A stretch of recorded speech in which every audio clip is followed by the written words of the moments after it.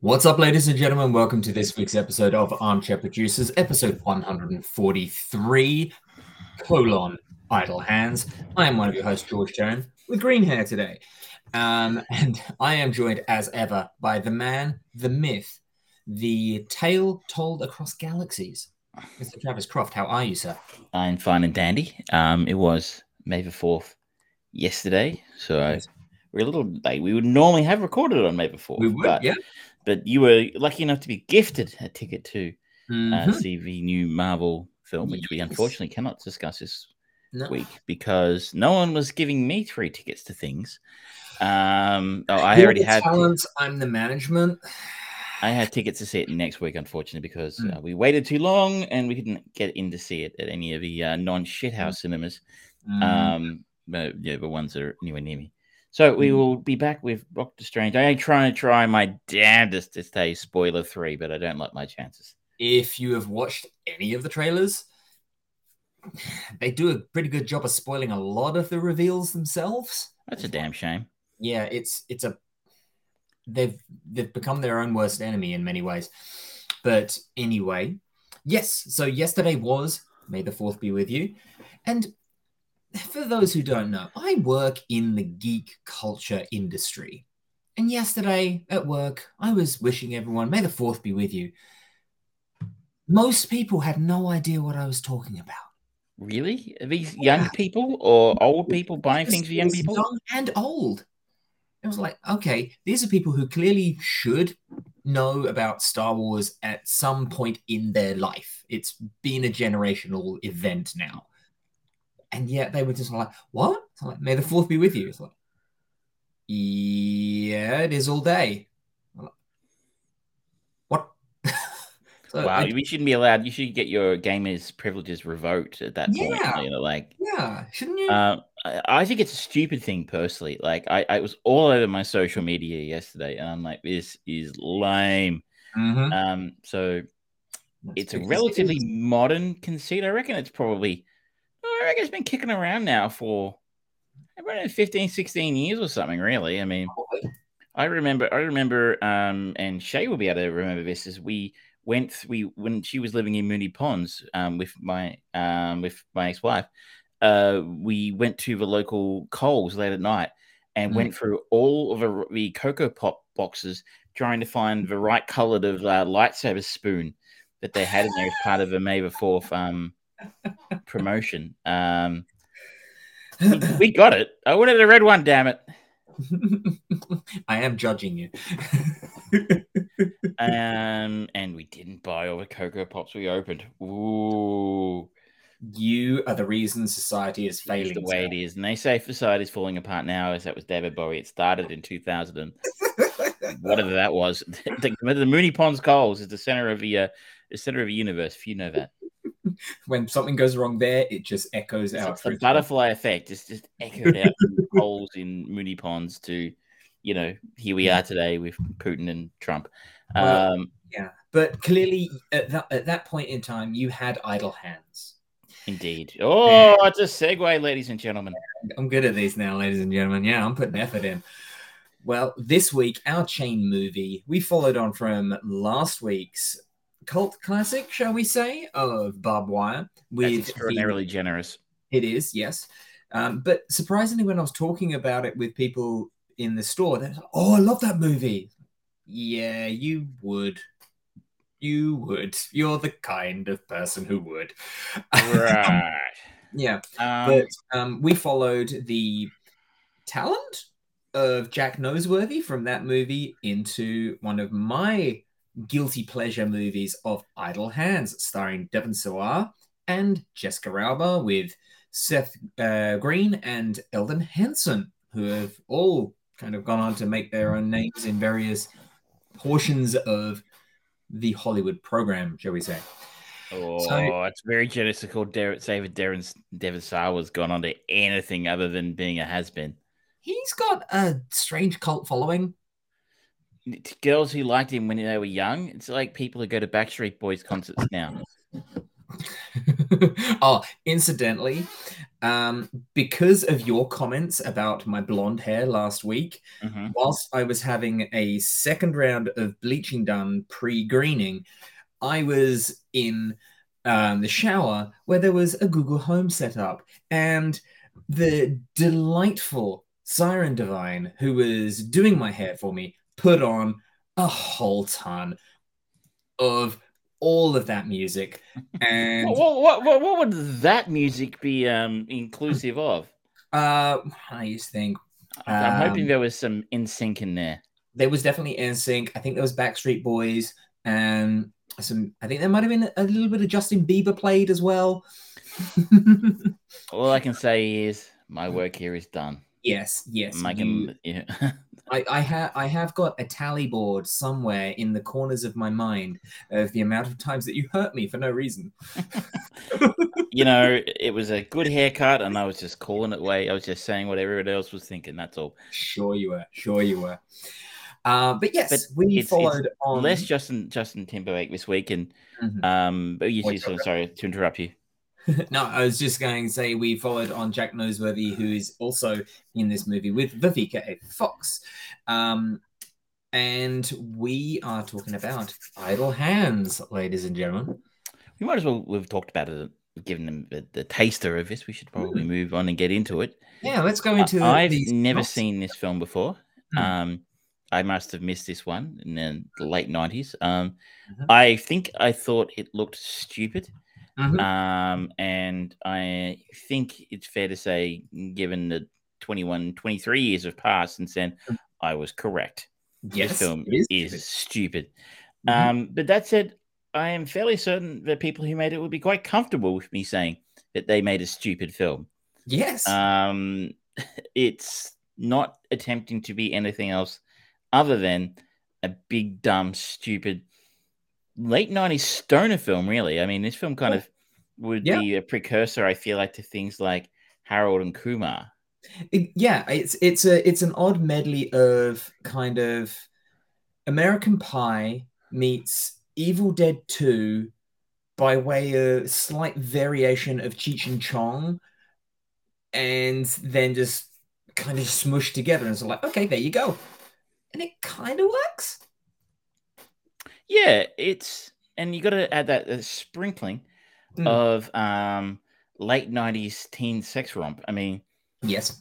If we think about the time this film came out in 1999, we'd had 2 Scream films by now. I think maybe, at least 2, at least 1. The first one came out in 96. I don't remember when the sequel came out. It would have been about then. We had, of course, the I Know What You Did Last Summer films, 1 and 2. Yeah. I said about the second one better. We had The Faculty, the Robert Rodriguez, film. It's a great movie. The Species movies. So it was a good time horror had sort of come back a little bit after taking a break there for a while. It was back in vogue in the late 90s. And the other great trend of the late 90s film was the return of a teen sex romp, as we sort of hinted at before. You had the American Pie films. There are a whole bunch of other ones that I can't think of right now. She's All That. Yeah, it was Clueless to a lesser extent. Yeah, strange, like teen, mildly sexified updates of Shakespeare plays, that sort of era. But with tits, preferably. Or at least more sexually explicit than, again, like when that kind of teen sex romp went away. Gone away again, really. I don't think they make them anymore. But they were in for 5 minutes with the sort of the success of American Pie. And in this film, as you sort of notice, kind of a Frankenstein's monster of all the hip trends that were going on in the late 90s. I guess the one interesting angle was the stoner film. I don't remember being a whole lot of stoner films in the late 90s. So where that exactly, I mean, that's almost the Kevin Smith influence there, really. If you sort of it would have been great if it had been a Jay and Silent Bob cameo in there somehow. That would have been amazing. I don't know. Kevin was a little bit too successful in the late 90s for that kind of shit. And we have some great icons of the time in Devon Sawa. Sava? Sawa. Devon Sawa. Sawa. I've never been exactly sure how to pronounce that. And the Seth Green and Eldon Henson are sort of Jessica Alba, very, very young Jessica Alba, just at the start of her career, really. This would have probably been about the same time that she was doing, or just either starting or mid Dark Angel, if you remember that TV series. No, I do, the James Cameron one, right? Yeah. So even the cast screams 90s. 2000 she started Dark Angel, so just after this. Yeah. And I would be lying if I said I actually liked it. It was distracting. It's about the nicest thing I can say about it. I didn't hate it. I mean, you can certainly compare it to a film like Barbed Wire from the week before, which was low budget titillation as well. A different kind of titillation to this one. But I think this was significantly more successful than that. Yeah, absolutely. Can you talk about the actual plot for a second? Because I think we skipped that this week. Yeah. So Anton Tobias, Devon Sawa, he is a slacker, stoner, lazy ass punk, essentially, who lusts after his neighbor Molly, played by Jessica Alba, and they find out through him being really just out of touch with what's going on in the real world that there is a killer on the loose. And in the first kind of 25-30 minutes of the movie, we find out that it's him, or at least part of him. What becomes part of him? He's not the one. Is he initially the killer or not? I can't really tell. But Tiller, he is. I think he is the killer, at least of the ones that happen in that town. His right hand gets possessed by the devil, and it goes around killing people whilst he's asleep. Is the intonation, and it becomes so desperate to kill that he starts acting out and doing the whole kind of Bruce Campbell-esque fighting with his own body kind of thing, with the notion of finding apparently a chosen person to sacrifice to take straight to hell. Don't quite know why that is, but this possessed spirit, whether it is the spirit of the devil or just some demon or something like that, we don't know. But Vivica A. Fox, who's Debbie LaCure, is some kind of druidic priest who is out on a mission to kill it and send it back to hell. And hijinks ensue. You make a fair point there. Not a lot of the plot is actually explained terribly well at all. This is not a film that feels the need to go into great level of exposition about why what's happening is happening and why people are doing what they're doing. It just do what they do, and what happens happens. Yeah. And you know what? It's kind of refreshing, and it kind of worked. As I said, I wasn't a huge fan of this, but it gets in and it gets out. It does what it does in 90 minutes. It's utterly unpretentious. It's the anti for Batman. It's half the length of the Batman. Yep. I'm not saying it's a film as good as the Batman. It's trying to be Batman. I would like to get a director. Could we get Rodman Flender in to come in and maybe do a Batman film in under 90 minutes, preferably? He's still kicking around. A movie in under 90 minutes would be fine. Under 2 hours, I'd be happy with that. But I think if you're doing to do something long and ponderous like the Batman, I guess you need a little bit more runway to tell a story. But in something ridiculous like this, you don't want people asking questions. You don't want people sitting there thinking, well, why exactly does Vivica Fox want to kill and pretend this thing? How does she know what it is? Is she actually the nun she's dressed up as? How does she know all this shit? Where did she get that camper van from? Yeah, this is essentially a paint by numbers movie where they've just kind of gone, okay, we need a clueless protagonist. Pop that in. We need a cute neighbor. Pop that in. We need two best friends. Let's make them stoners too. And every character is kind of a stereotype that you've seen 100 times. But it just kind of works. It gets the story moving. It keeps it going, and everyone's generally serviceable in their role. It just sort of goes, and everybody's just so. I could go further than saying serviceable. I'd say for the most part, they are excellent at doing what they're doing in this role. I'm not saying that Seth and Eldon deserve the Academy Award nomination for this, but if you want two guys to play, clueless, skeezy stoners, you could do a lot worse than those guys because they just did it really well. It's a bit like, going back to Harold and Kumar. I mean, those guys just did it, right? They did it so well. It's the thing about the chemistry of them. And they just, I wouldn't, I mean, I don't know, but I assume they smoked a lot of weed when they were younger, and maybe they still do. You can usually tell when people are faking it, or at the very least that they don't understand, how this kind of thing works. And Devon Sawa he's actually pretty decent at being a freaking clueless moron stoner. I mean, I don't know. That's probably why he has no career beyond this, in the sense of like, what is the last thing you saw this?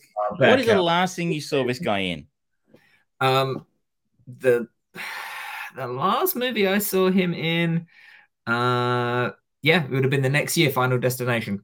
So 22 years ago, and he's still working though, Yeah. And I'm just looking. He was in Slackers in 2000. I think I saw that at some point. Okay. He was in the new series of Chucky, which I did not see. He was in The Fanatic. The isn't that Fred Durst's movie? Yeah, I think it was actually. No, you're not talking about the De Niro Wesley Snipes one. No, this one's the John Travolta. That's the Fan, right? Not the Fanatic. Yeah.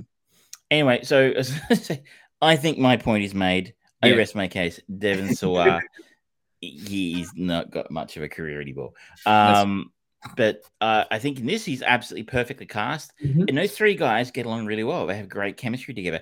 Seth and Eldon, in particular, have amazing chemistry. And I think that they have a highlight of a film to the peaks for me when they're on screen. Jessica Alba doesn't have a lot to do.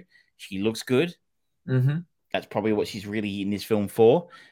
She plays a very decent love interest for Anton. So that and the silliness of a plot, it just kind of just drive forward, and it's just kind of light and fluffy and fun for a teen horror sex comedy stoner flick thing.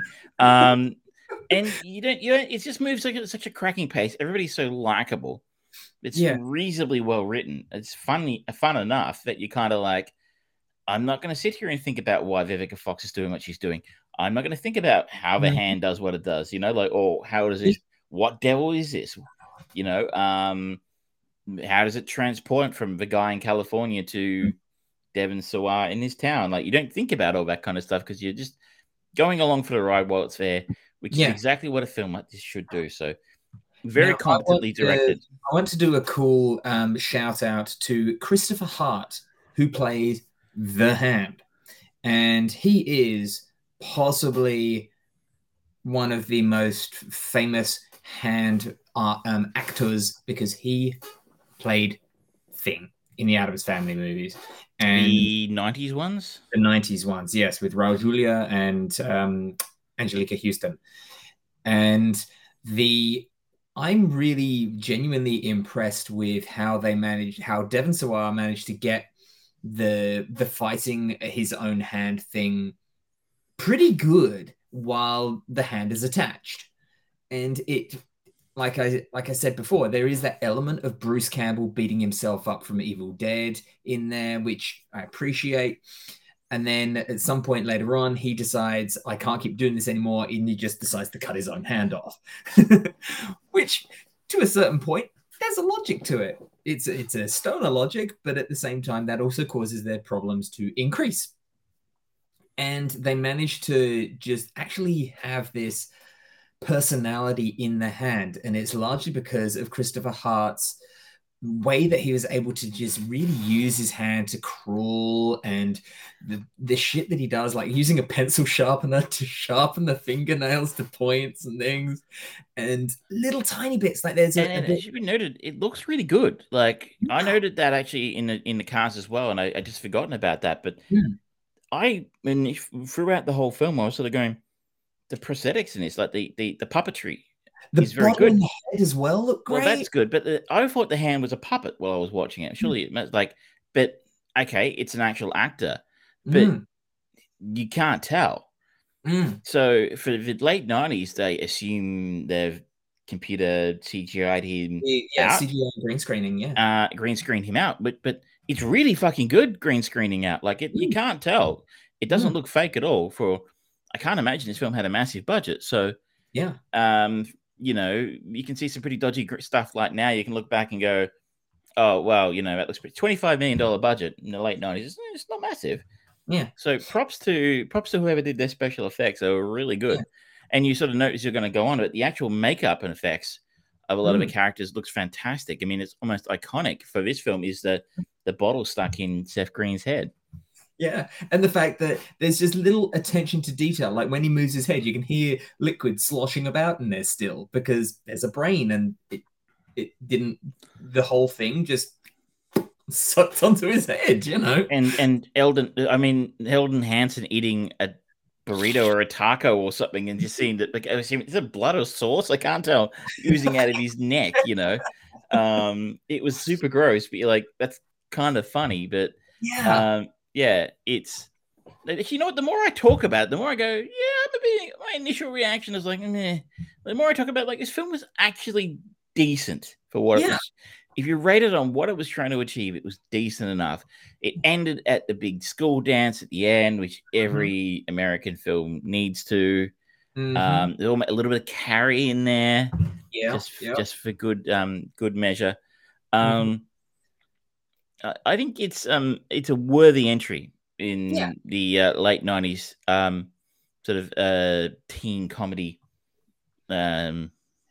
It's a refreshing change of pace because so many of them went, like we said at the beginning, there was a bit more of a slew of those teen horror movies that came out, and a lot of them became very derivative of Scream or some of the monster movies that came out. Like the first Jeepers Creepers movie was actually pretty good, but then they just dove off a cliff and became trash.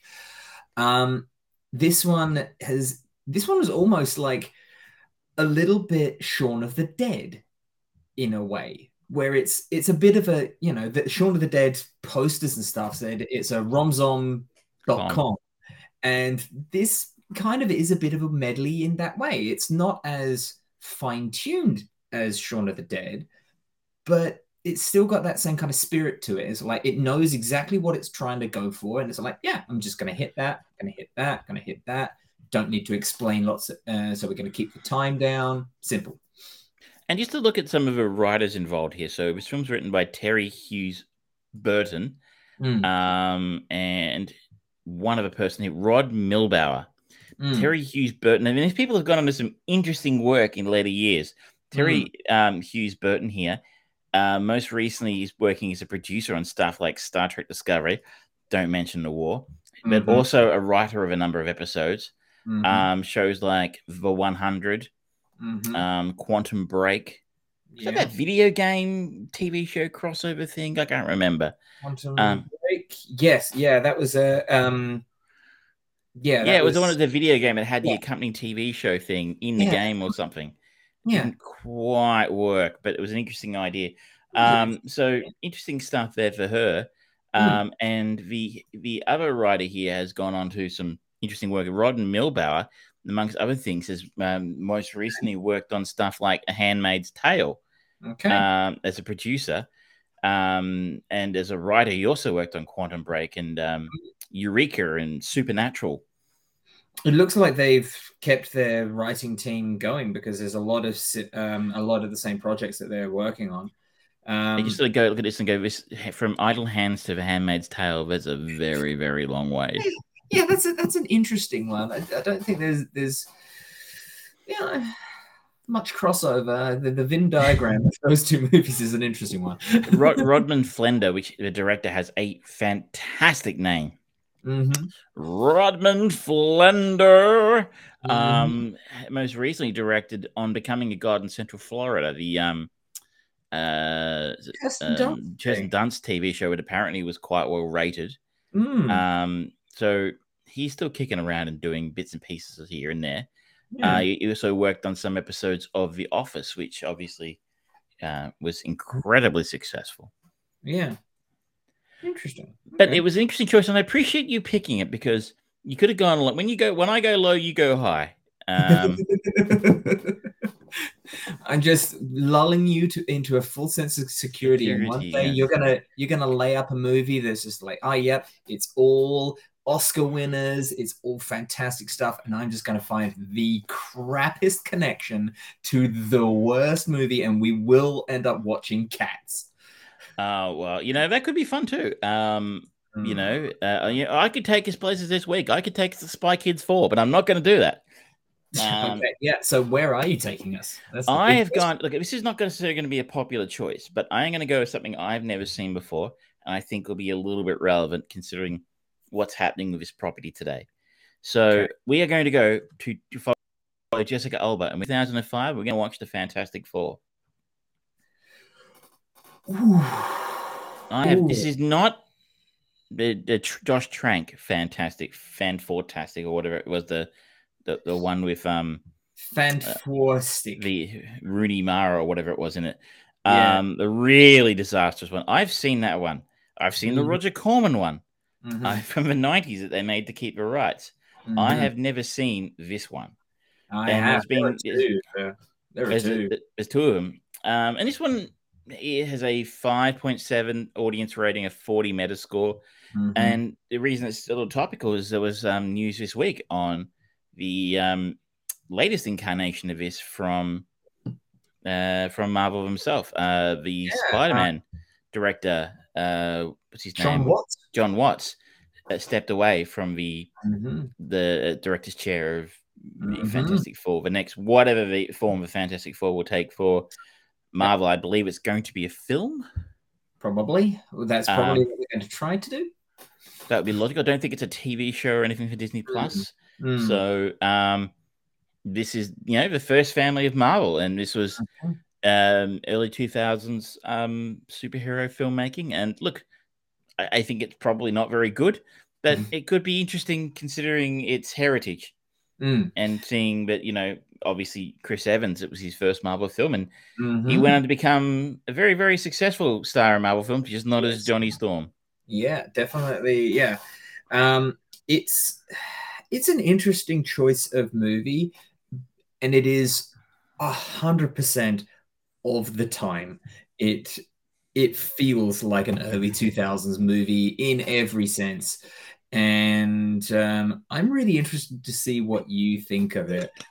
It should be noted, this is only 3 years before Iron Man. Yeah. 3 years before the MCU started. Yeah. I wonder if the intention was for this to start the MCU. Maybe. I mean, the Fantastic Four, like my mate Mike back in the UK, shout out to Mike Russell, love you, man. He explained to me one of the problems with this movie and the sequel, Rise of the Silver Surfer, and it was the presentation of, as you said, Marvel's first family. The Fantastic Four, the icons, the crown jewel for many a year in the Marvel kingdom. It's that it should be an action adventure story in the lines of classic Lost in Space rather than an action superhero story. That's not what they are. They are largely, it's out of the four of them, there are two that are scientists. One who is a bit of a cocksure jock, and one who's a rock man. And they have never quite got that. He always said that it should be done in the vein of like Indiana Jones or something like that, where it's an adventure movie rather than an action movie. It'll be interesting to see if they choose that direction with whatever they choose to go with next, because the last few times they've tried it, it really hasn't worked. Should be noted, by the way, in case anyone was wondering, I think maybe there was an inkling, a twinkle in the eye of MCU, because this was executive produced by Kevin Feige. Oh, well, it came out just the other day that he's already mapped out the next 10 years of MCU movies loosely in his head, and that unnerves me, frankly, because Marvel movies are very quickly becoming things where they don't actually know how to end their movies, and they just are like, oh, tune in next month for the next fantastic episode of MCU. But I digress. Anyway, next week we'll be talking about the 2005. This is the Jessica Alba version of the Fantastic Four. Just because I've never seen it, and I think it might be interesting to look at the early days of what could have been. Yes. Could we talk a little bit more about Marvel while we're in the world of Marvel and talk about more about Marvel? Should we talk about Moon Knight? Let's. Okay. So those who tuned in last week, and if you didn't, why not? Go and stand in the corner, really. Because we had a bit of a break there. We talked a little about the first 3 episodes I think I'd watched of Moon Knight, and you said I was pretty unimpressed. And you'd said that episode 4 had turned it around for you. Well, it started to.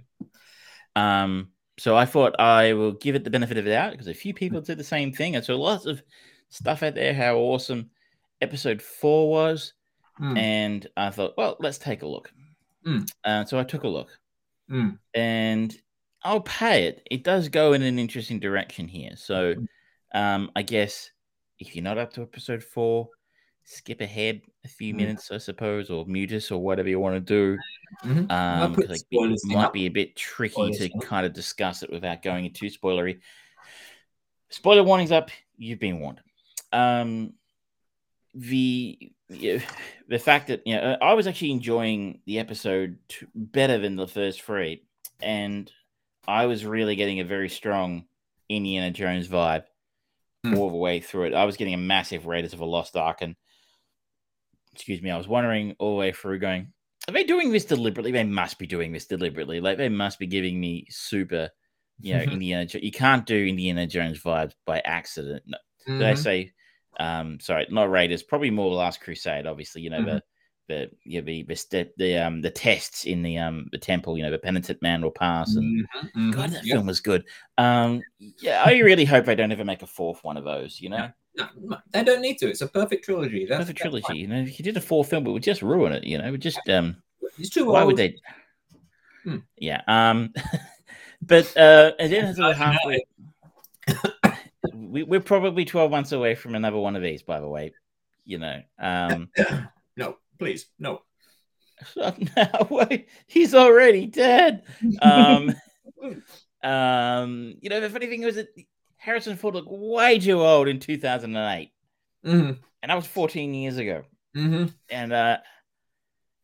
Jesus Christ, how are they going to make this work? I don't know. Sorry, off topic.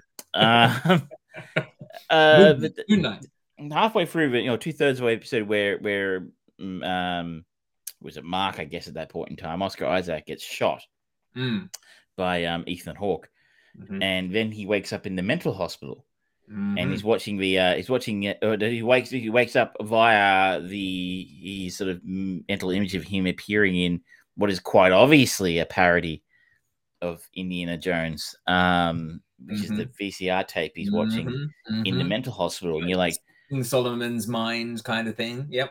Yeah, but it was very obviously, that was Raiders of the Lost Ark right there. It was Indiana Jones and Short Round.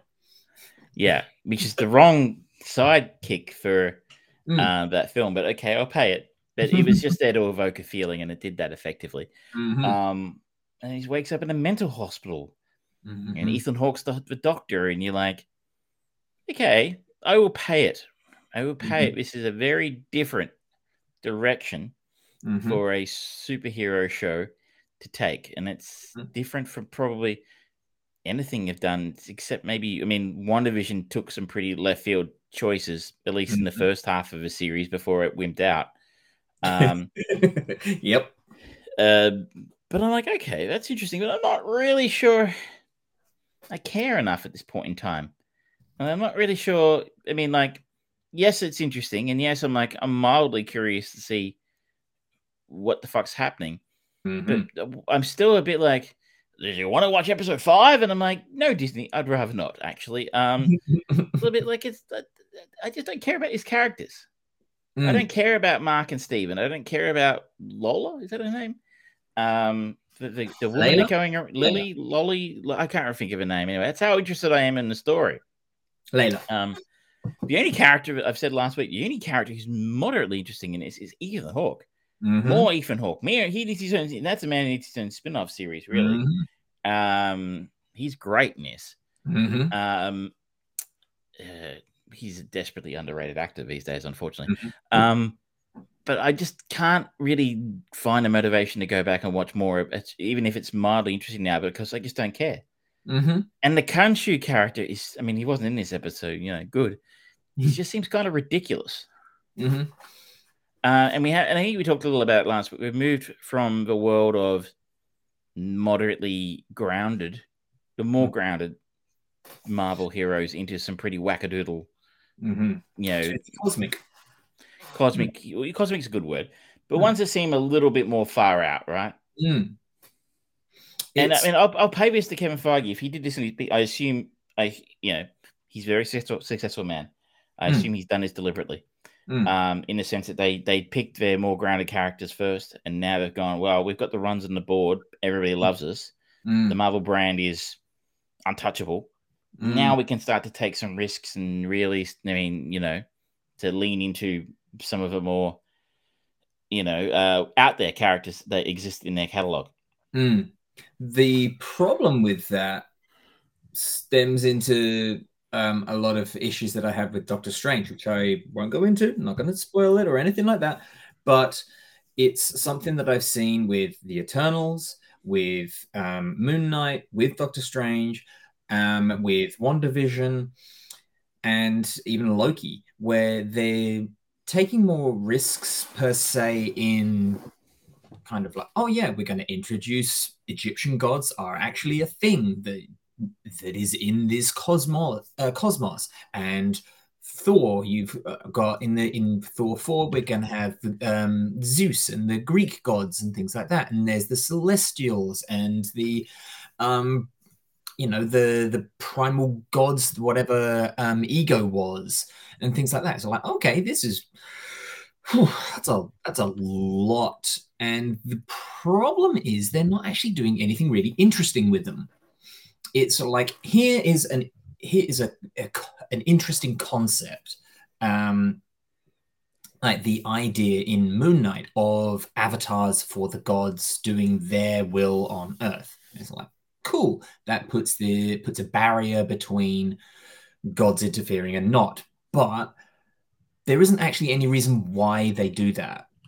Like, Khonshu gets imprisoned because he uses his powers directly, and because he doesn't just let the avatar do it. It's like, okay, so what's the point of gods even existing if they're not going to do anything? If they were to use something like in Dungeons and Dragons as an example, where there's, particularly in the Critical Role universe, where they have a divine gate, where it is incredibly rare for a god to be able to directly influence what happens on the plane of existence that the players and the characters all inhabit.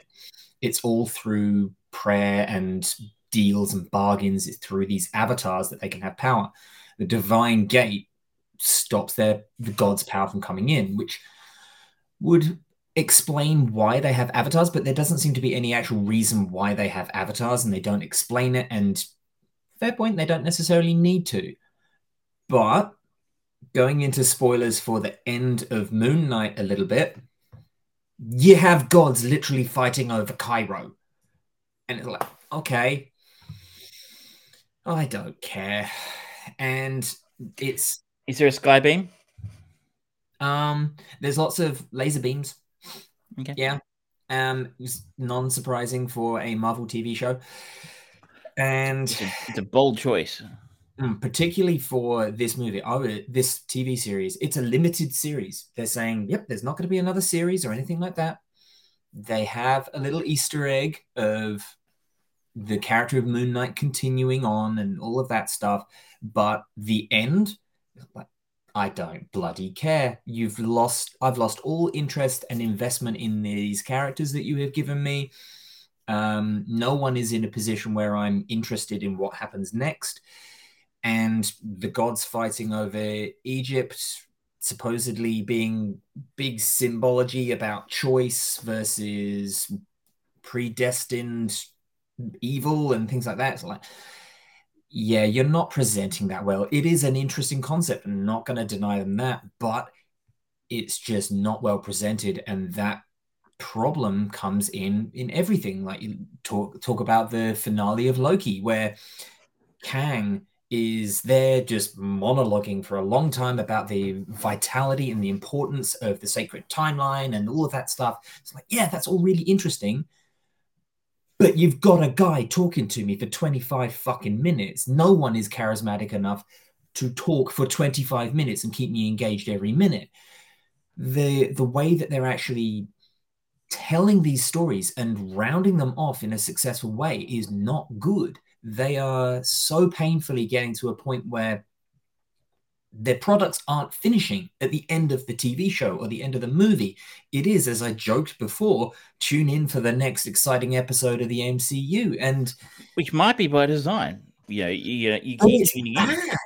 You can do. They were able to do it in the first movies, where they had just little seeds that they didn't go back to for ages, and they were able to feed the bigger story. And here, they're being very brazen about it and forgetting to actually tell a cohesive, complete, start to finish story about their hero. They're forgetting that the hero is the hero's journey that we want to follow as audiences, but everyone is getting more interested in the villains. And in classic Marvel way, the good villains end up dying, the bad villains end up just... So they're all bad villains, aren't they, usually?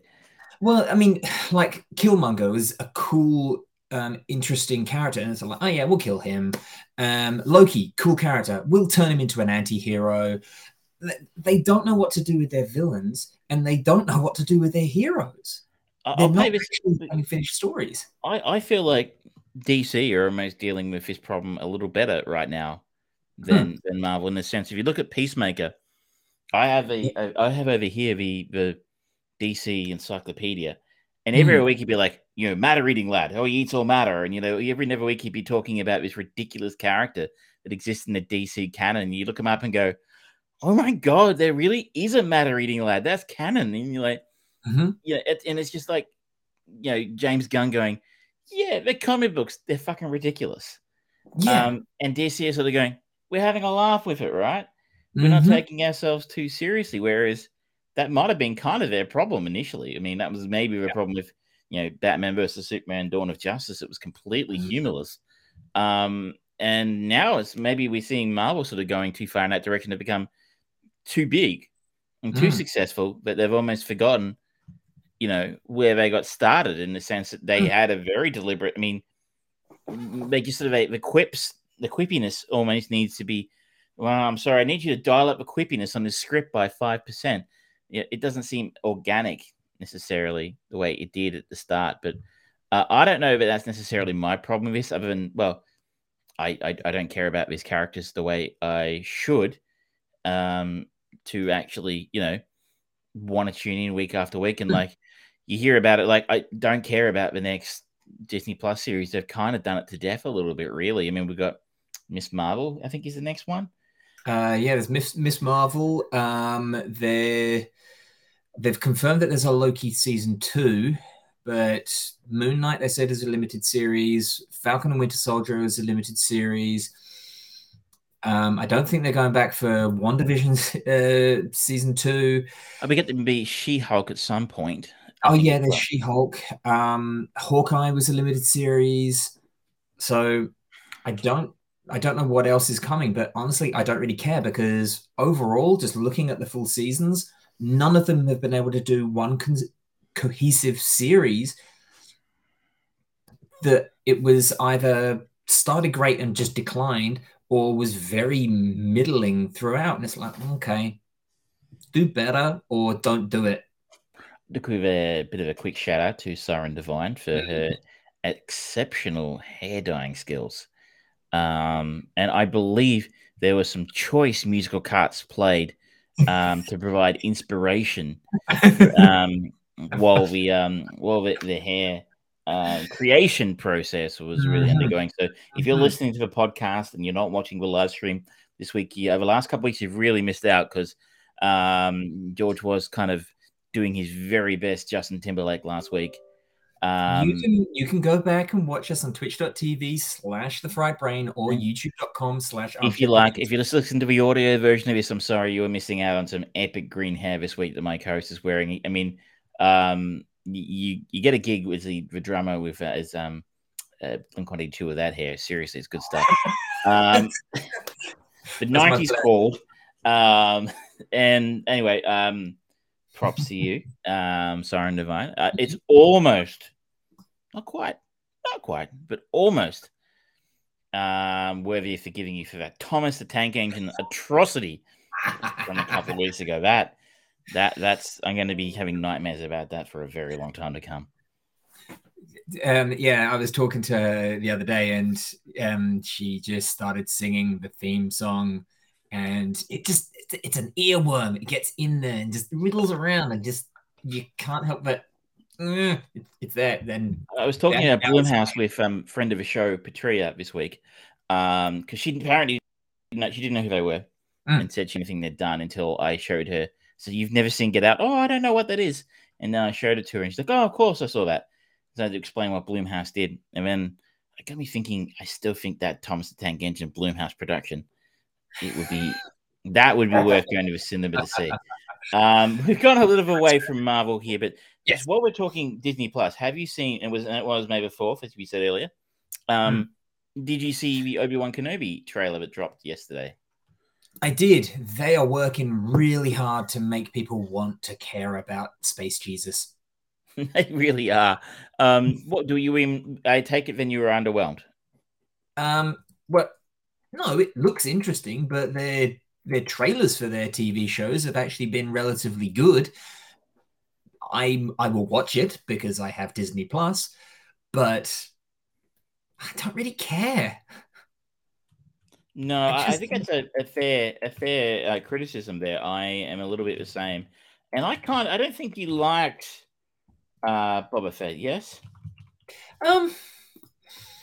I liked what they were trying to do. I liked the fact that there was very clearly a kind of that, for lack of a better descriptor, the Latinx kind of vibe to it, thanks to Robert Rodriguez being the showrunner essentially.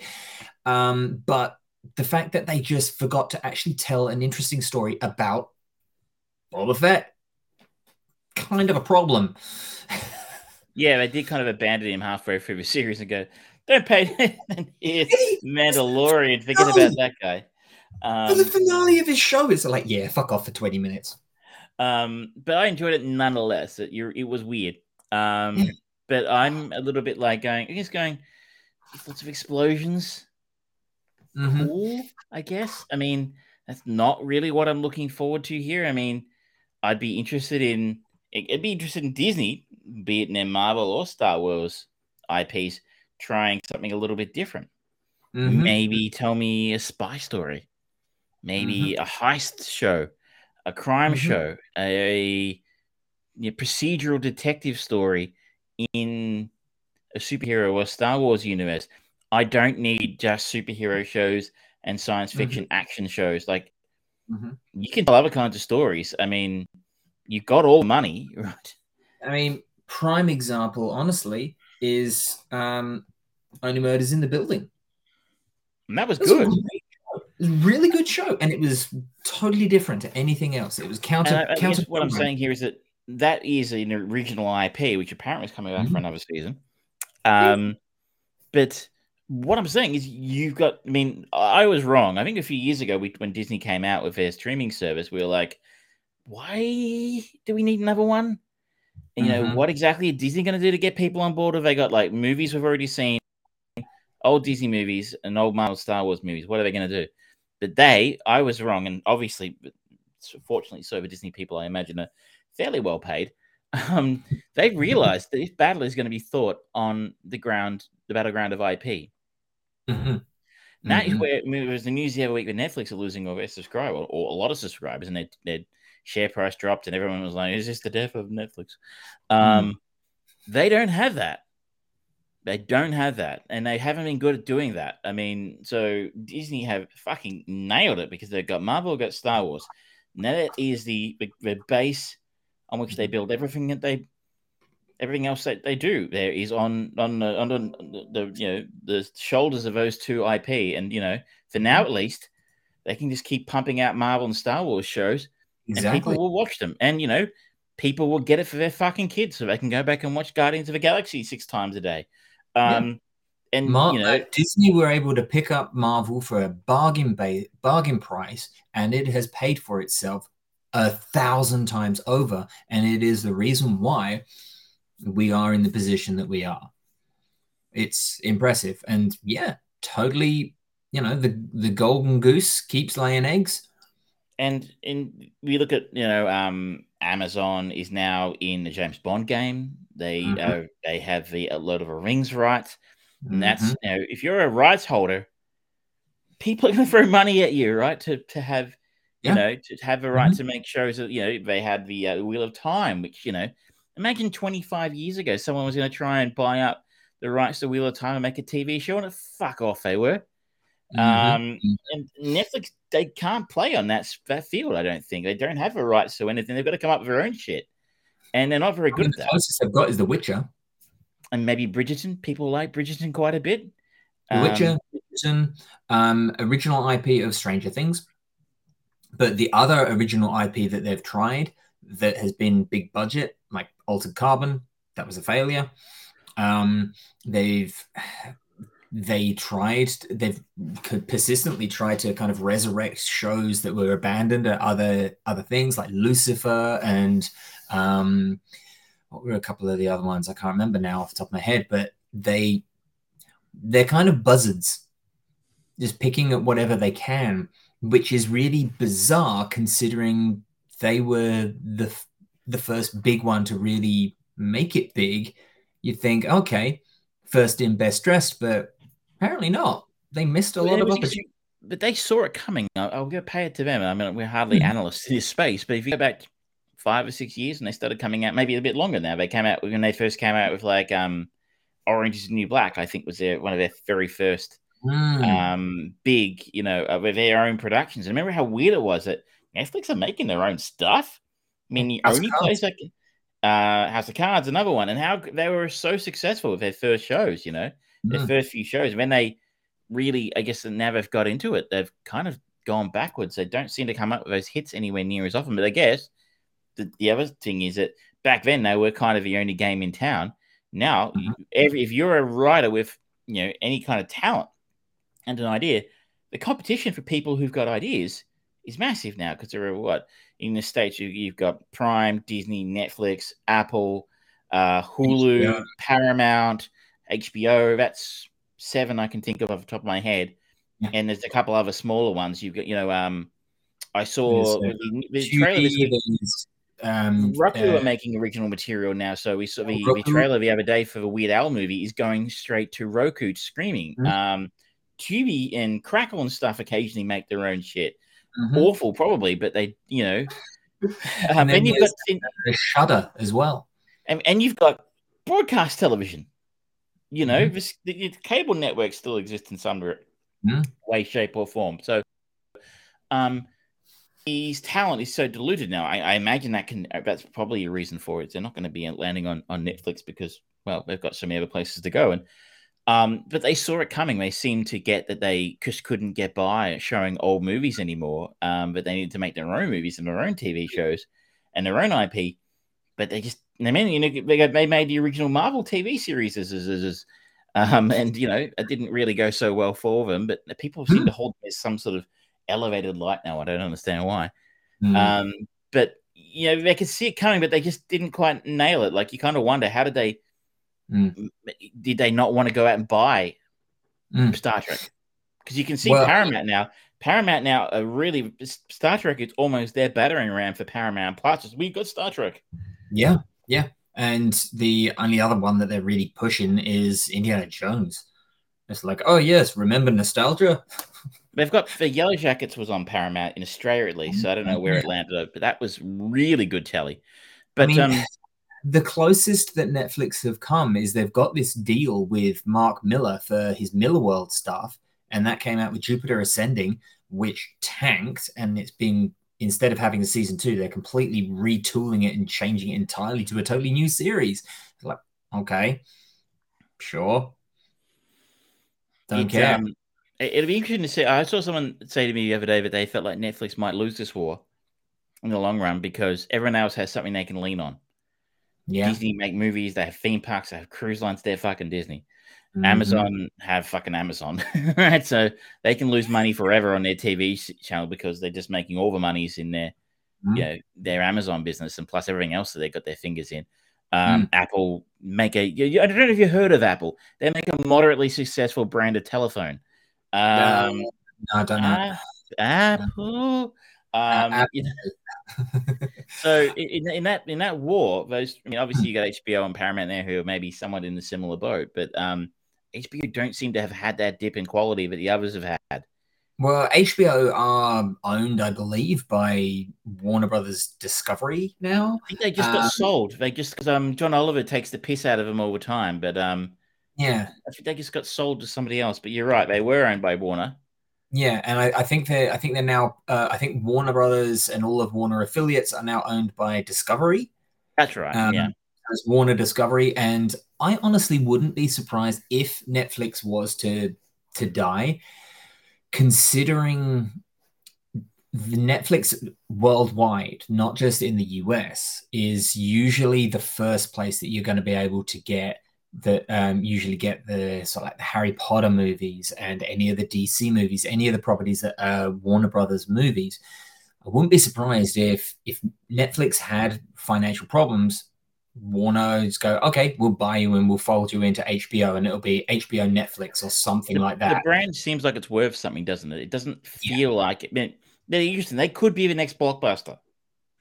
Yeah. Remember how big Blockbuster were once upon a time? They seemed insurmountably huge. Yeah. And then, now they're dead. But surprising that nobody ever bought the brand for something useful. But I'd be surprised if no one saw value in Netflix and their catalog of stuff if they ever fell over. But I kind of feel like maybe go back and watch just our shows from 3 or 4 years ago when we said Disney Plus. That doesn't sound good now.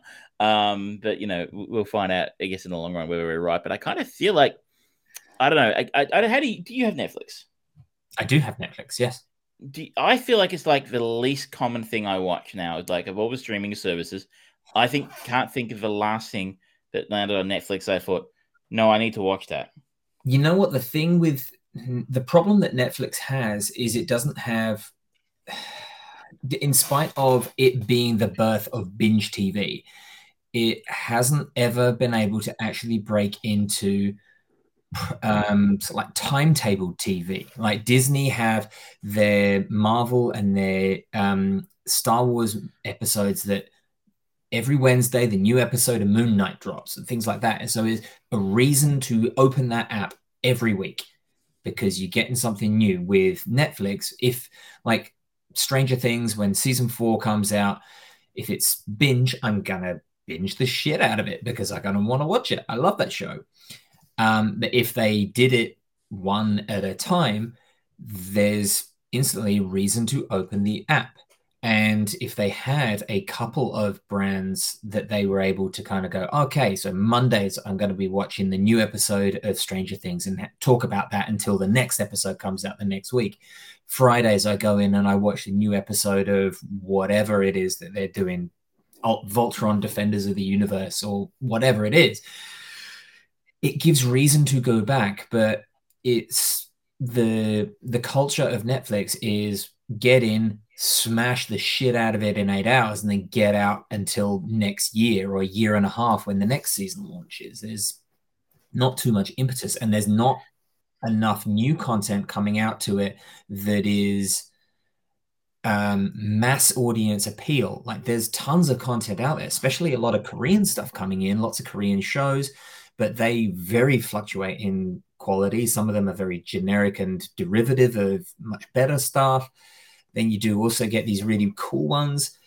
Their animation department has been shut down now because they lost so many subscribers, which is ridiculous considering the overall quality of their original animated shows that they've Can had. You look at something like but the what was the Amazon superhero show? It was animated. Invincible. Oh yeah. For example. Now success, that was a mini phenomenon there for a little while, and it was I imagine, very successful. You hear a lot of people talk about it. Everybody's been talking about it. It's amazing. It's the best thing ever. We've got the best animation. Huge. Huge. But then it goes to show animation, not how fucking huge Rick and Morty is. I'm not saying that they were going to make anything of that level of quality. Dan Harmon doesn't work very often, apparently, but it goes to show you can do a lot with animation. It's a very popular storytelling device for adults and children. And you see how, I said it before, how Amazon sort of become the home ground now for fantasy. Wheel of Time, whatever that Critical Role show was. The Lord of the Rings stuff's coming out, and they've had a bunch of other little ones in there I think we've talked about in the past. So they're almost establishing not necessarily their brand, but if you like fantasy, you've probably maybe think Amazon, because that's where you get your stuff. Yeah. And that's actually been kind of a potentially useful, really little marketing tool for them. Whereas it's kind of surprising that Netflix hasn't decided to go where you see good anime, all the best anime. Maybe, people love that shit. I can't stand it, but you want good anime, you watch it here. They have the occasional thing, but beaten to the punch with anime because Crunchyroll is basically the only app that now pretty much exists. There was Anime Lab, there was Funimation, there was Crunchyroll, there were a couple of other ones, but they slowly but surely bought each other out. Now everything is under Crunchyroll, and it's like, okay, yeah, you like anime, cool. Just get that, and you literally get everything that you could ever want. Whereas Netflix, at the moment, they've got like the first 2 seasons of One Piece, and that's a show that's got well over 1,000 episodes, and it's still not finished yet. And yet they were only able to get 2 seasons. They randomly get bits and pieces. It's a mess. And Crunchyroll is now owned by Sony. Yeah. Just off the top of your head, what genre do you think of when you think of Netflix? I think of lousy documentaries, personally. It's kind of the brand for me is shitty documentaries that people watch and like because of their confirmation bias. But they do a lot of that, though. Like, they'll be like, funny enough, I was walking home I was going to my personal trainer tonight, and I was walking home down St. Kilda Road. I was waiting at the stoplight, the traffic lights to cross, and a girl on a bicycle rode up next to me. And the first thing I noticed was a yellow sign hanging off a basket on the back of her bike that said, "Netflix, watch Cowspiracy," which is a piece of vegan propaganda parading as a documentary. And they have a lot of those. But more amusingly, just to put the tail on that story, on inside the back of her bicycle next to him was crammed. Her basket on the back of her bicycle was crammed full of United Australia Party signs that she'd obviously ripped off posts and was taking away to dispose of. And I'm like, on the one hand, if you don't know, we have an election here. So she basically torn down people's election signs and had crammed them into the back of her bike. And trust me, if you're a vegan who wants people to watch Cowspiracy so much that you're advertising it on your bicycle around Melbourne, you ain't voting for the United Australia Party, let me tell you right now. So I don't think she was taking them home to put on her wall or put in her front yard so people know about their local UAP member. So I was like, okay, Cowspiracy's a bit shit, and most Netflix documentaries are, but you're doing God's work, really. So kudos to you. But that's I don't think they have a brand. No, they don't. They never really have. Which kind of everything to everyone.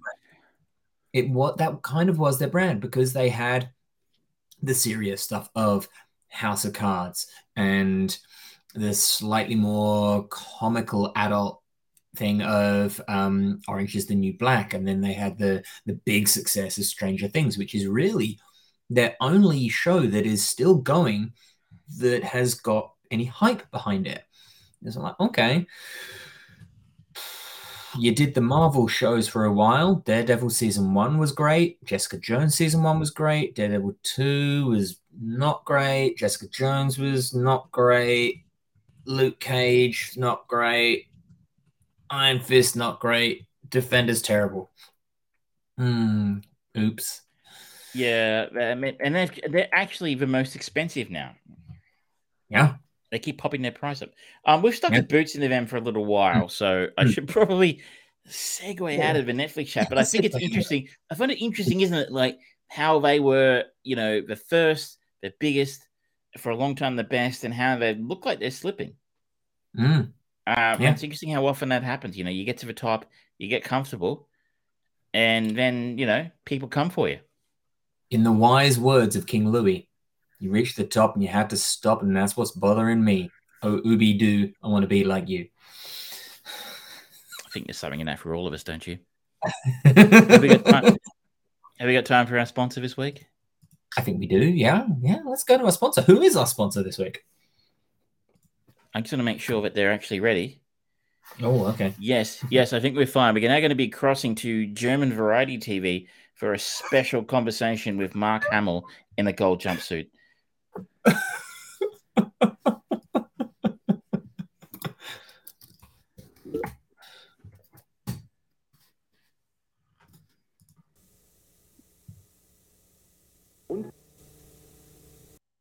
Ärger, nichts mit Papi. Lucky will Strohmann werden und das stört den Alten. Verständlich. Naja, Sie sehen ja, wie die zwei sich unterhalten. Gegen Partys schlagendes Argument, ja nichts machen.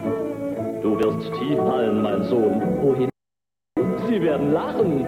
In den Schoß einer Prinzessin. Donnerwetter. Also die neueste von Prinz Charles ist auch nicht netter. Doch das lockt Neider aus allen Ecken. Man muss sich verstecken. Eine Höhle lädt ein. Doch jene Höhle ist gar keine, sondern das offene von einem Filmkritiker. Sonst wetzt dieses Monster nur die Zähne, aber hier zeigt es sich viel gütiger. Denn er sieht gerade den Film mit das impertinente Imperium schlägt zu. Und wie bei Romeo und Julia endet es cool. Ja, nicht immer wird Liebe belohnt. Luckys Co-Pilot bös und macht seinen Chef ohne Braut auf den Mond, weil er selbst steht scharf auf eine Prinzessin. Manche sind eben tierisch auf Adel begierig, man kennt das ja. Nun hängt er da, nicht wahr, und zählt zu den Blamierten. Doch es endet happy, wie in einer Frauenillusion. Er fühlt sich sehr versetzt und geharnischt und sagt: Unter der König läuft nunmehr bei mir gar nicht. Wir liefern prompt noch dazu eine Aparte. Hier meine Karte. Und das geht? Das zweite galaktische Fernsehen weiß, was sie gern sehen, mit Empfehlung vom Chef. Happy End mit Miss Berlin. Was sagen Sie da? Auf Schönheitsköniginnen steht auch Papa. Oder bläst er knapp die Sache ab?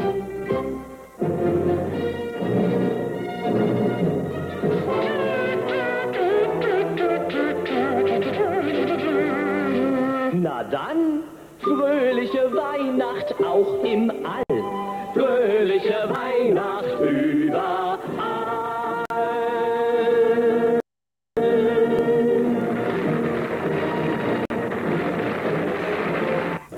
Das Imperium. Well, there you go. That was a treat for everyone. That was a thing. That happened. It's interesting to hear Mark Hamill's take on it. I think so. I think so. And he actually from a variety sketch show I initially didn't want to do, but I thought it doesn't matter. No one outside Germany will see it. Oh, then the internet happened. Yeah, well, who could have seen that in 1980? His German was pretty good there for someone who doesn't speak German. That's a little treat you can find on YouTube if you want to watch it. Don't know why you would, but it's there. Should we talk about the one that we missed last week? Yes. We were going to get to it. We just ran a little bit too long last week, which never happens. Speaking of Disney Plus, this is a show that is now streaming on Disney Plus because they've bought Fox. And that is Death on the Nile. Have you seen it? I have. This is the sequel to Kenneth Branagh's directed Murder on the Orient Express. Yet again, we're going back to the Oeuvre of Agatha Christie. Have you ever read the books? Long time ago, yeah. Not all of them, but a couple of them. Like I actually can't remember which ones I've read, but I grew up. There are a lot of them, I think. Yeah, and I grew up on. My mum was a huge fan of the David Suchet BBC TV version, or it might have been ITV version of Agatha Christie's Poirot TV series. So this is the modern updated version of that one. That's kind of when I think of Agatha Christie, I think of those very austere British ones that used to be on the ABC here on that old people watched. Probably that one. No, it was a TV show, I reckon. Probably when you're talking about it in the 90s. Yeah. It had the sort of like very look, yeah. I've never read the books. I've never been a big fan of Agatha Christie. Well, I haven't read the books, so maybe they're great. I don't know. But this is, as you said, the sequel to Murder on the Orient Express.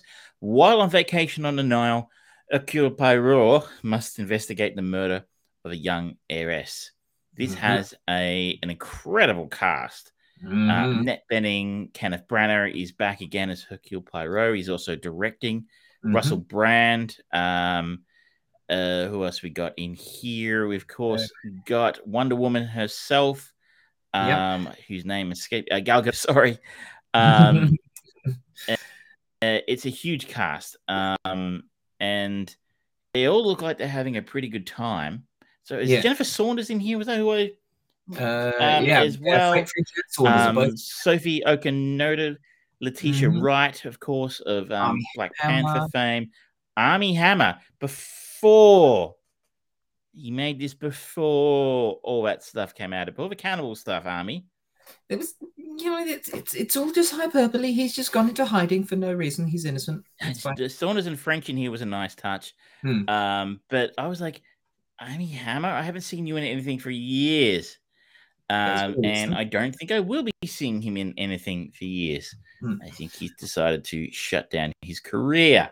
If you don't know what I'm talking about, just Google it. The other one that is it frustrating though?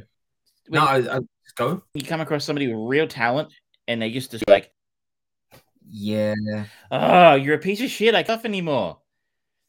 This week I learned that Tommy, lead singer of Queens of the Stage, who you and I reviewed their last record a couple of years ago, is a piece of shit woman beater who threatened to kill his girlfriend, his ex-wife's new boyfriend. I'm like, I really like that band. I really liked them. And like, now I can't listen to your music anymore because you're a piece of shit. Guys, piece of shit. Please. It's hard. I've gone 44 years and I think I've been mostly successful. So, he just pulls out the knives. Pro tip. I'm sorry. Armie Hammer. Like, man, he was on his way to somebody. He was going to play Superman. And the George Miller. In the George Miller. So, but then, he had to go and become a cannibal. Okay. Well, whatever, dude. But anyway, it was interesting to see when he's call out was Emma Mackey, who plays Jacqueline de Belfort, the obsessed, jaded ex-lover of Conan Doyle. She's probably the one I've never heard of in this before. Yeah, you won't, because you didn't watch Sex Education on Netflix. Going back to our previous conversation. I love that show, and a lot of people, when they watched that, just like, "Oh my god, is that Margot Robbie?" And yes, there is a similarity to a certain degree in the look, but I loved her in that show, and I thought she did great in this, especially considering she's not exactly had much acting career, just because she's still very young. And she is thrown into one hell of an ensemble cast, and she keeps pace. Just as I did watch a few episodes of Sex Education, and it was okay. It was okay, but just as usual, sort of very blancmange of shit that Netflix put out without any real identity. But Gillian Anderson's really fucking good, and Gillian Anderson, living treasure. But Emma Mackey, he was a real standout in this for me. Mm-hmm. In a sense, with all these massive stars, and she was she was far and away the most impressive performance in the film. 100%. This is a film I should note, but like this is not good. I didn't see Murder on the Orient Express, so I can't comment on whether that was any good or not. This is weak. The Murder on the Orient Express was good, and it had its own casting controversy, what with Johnny Depp, and that was right at the very beginning of the whole Johnny Depp Amber Heard debacle, which we are now getting to the true meat and potatoes of elsewhere in the world of law and Hollywood news. So it seems to be a curse of these movies, but 100%, this is a much harder to enjoy movie. Not only is it long, but it's also, we've talked about it as a positive for Gal Gadot and her performance as Wonder Woman, of knowing her limitations and sticking her to that and just not asking much beyond that. In this, they do ask more of her, and she doesn't hit the mark often. She is supposed to be this beautiful kind of siren goddess, kind of just effortlessly beautiful, intelligent, charismatic kind of person. And she is, but at the same time, she isn't. And it feels lacking. But the pace of the movie, trying to expand the mythos and the humanity of Hercule Poirot, does not serve this movie well. You're right. She's a very limited actress. She went, and that's why she kind of worked in Wonder Woman. It's like Schwarzenegger in the early 80s. You know, those Terminator films, he wasn't much of an actor back then. He's got better over the years. But when he was doing Terminator, he was very limited. But the genius of James Cameron was to put him in a role where he didn't have to do much. He was being romantic. And hence, you know, Gal Gadot, who being an exceptionally limited actress, and that's being generous. That naivete and sort of limitation kind of really worked for the character. Yeah. And this is some sort of glamorous, you know, heiress. Socialite isn't very convincing. And, you know, she's supposed to be charismatic and beautiful and alluring. And yeah, she's good looking, but that's the limitation of it. She's not charismatic. No. She's not alluring. She's not convincing. No. Basically, the gist of it is she steals Emma Mackey's man for off her. Basically, they meet him she meets him and basically woos him away from her friend, Jacqueline de Beaufort, and hence setting off the central drama of a film. Simone wants revenge, but she's just so too bland as a human being that you're like, I don't, apart from being really got not much going for her. And part of the other issue of it is essentially a cruise of hedonism, and that's not exactly an endearing thing. It's like, okay, you want us to empathize with the woe of Lynette Ridgway, Gal Gadot's character, and how she's being victimized by Jacqueline because she fell in love with her fiance and things like that. And it's like, okay, but sorry, first thing that comes to mind is dick move. Second thing, you're going around flashing fuck tons of cash. You have paid for the world's greatest detective to just hang around because you don't trust any of your friends. You're a fucking idiot if you are doing this. There's everything that she does just is in counter position to everything she says and what we are being told that she is. She's supposed to be this really intelligent businesswoman who controls everything. Even on a cruise, she's signing papers and doing all of this stuff. And like, okay, but you're being an idiot because you don't trust any of these people, and yet you literally invited them onto a boat with you where you can't escape. It's she doesn't come across as an intelligent businesswoman. It's a little bit like that film in the Nicole Kidman played a brain surgeon. You're like, get over it. Nah, sorry, not buying that one. To be fair, we did believe that Pamela Anderson could save lives as well. Speak for yourself. I don't think anybody. I mean, we wanted to believe, we really did, but one of the main problems, aside from the acting in there, you're right. She's the fact that she's such a key figure in this, and she's not very good at it. She's horribly miscast. Basically, the film looks awful. It looks terrible. Like, there are numerous technical issues in this film. Now, I'm going to put one of them down to Disney, maybe, but the rest of it is down to the filmmaker. The first one is the film's prologue. In the is set in the First World War in Black Ops, where we learn about how Poirot got a scar on his face that nobody cares about. Yay, that was worth spending 10 minutes on. Now, I'm going to say this is a Disney problem, I think. I watch films with subtitles on because I'm going deaf and I'm old. So I usually had the subtitles on.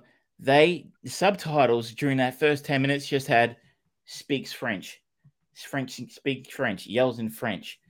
That was all it had. And I'm like, fucking great. I mean, like, that might be great if it's like nothing important being said, but there's stuff being said I think I need to know about. Like, so I don't know what the hell's going on. So what I had to do is I had to not only put on the usual closed caption subtitles, I had to put on the subtitles with the audio description, the description of what's happening.